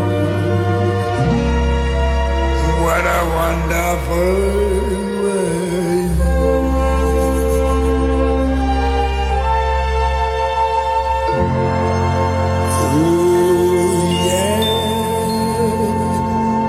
The news you want to know. Attorney General. He lied to Congress. Chicken bar should have shown up today. You slandered this man. Circus political stunt. KPEL FM, Breaux Bridge, Lafayette. Your 24/7 news source, on air, online, and with the KPEL News app. Now the headlines from the KPEL News Center. 79 degrees here at KPEL. I'm Bernadette Lee with your news and information update today. Big day because it's phase 2 of the economic recovery. So some businesses will reopen for the first time today since March. Others will be able to increase their occupancy. Here's more on the story. State Fire Marshal Butch Browning says restaurants, churches, movie theaters, gyms, shopping malls, museums, barbershops, and salons will all be able to increase capacity with social distancing. It brings our capacity to 50% instead of 25%. Casino and video poker establishments can increase to 50% capacity with a limit of 75% of their gaming positions active. Previously shuttered bars can open at 25%, and massage parlors, tattoo studios, and esthetician services will open with additional guidelines. We've been a group that's went out there and worked with people and tried to build understanding so people can be safe. I'm Kevin Barnhart. New Orleans police fired tear gas at George Floyd protesters Wednesday night after some of the people in the crowd began planning to assault a line of officers, according to the NOPD Superintendent Sean Ferguson. He says social media videos back up their claim that some elements were organizing an effort to break through police lines and get onto the Crescent City connection. We did not deploy gas on a peaceful protest. We did deploy gas on individuals who chose to use force against our officers. Ferguson also disputed claims that officers fired pellets or other projectiles into the crowd. Ferguson says after rolling one tear gas canister and firing another from a launcher, the crowd began dispersing. We still had approximately 200 to 300 people still left up there with us.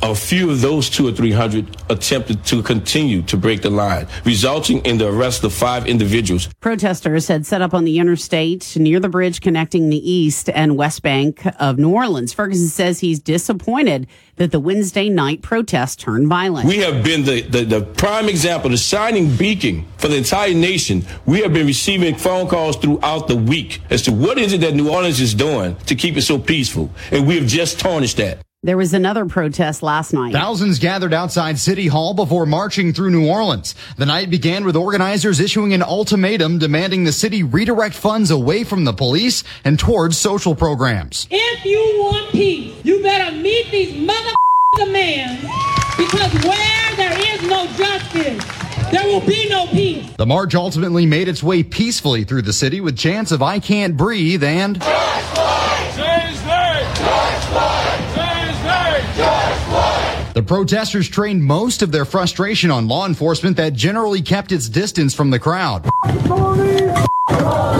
And occasionally, the night ended at City Criminal Court with a vow that marches would continue today. I'm Matt Doyle. It's coming up now on 9:03. Our weather forecast, 30% chance of showers for today and tomorrow. 50% of us will have to deal with some wet weather on Sunday. And then we'll see late Sunday evening into early Monday morning. We'll deal with some of the bands of Cristobal with a depression, if you will. So we will, of course, keep you posted should anything change. Not going to be too big for Acadiana, but the southeastern portion of the state, that'll be a different story. News Talk 96.5. KPEL. Right now, traffic. Cully Saloom at East Marshall. There's a fender bender. Cully Saloom Road at East Marshall. Stalled vehicle North University at I-10. It's a stalled vehicle North University at I-10. Please keep it safe out there. Buckle up.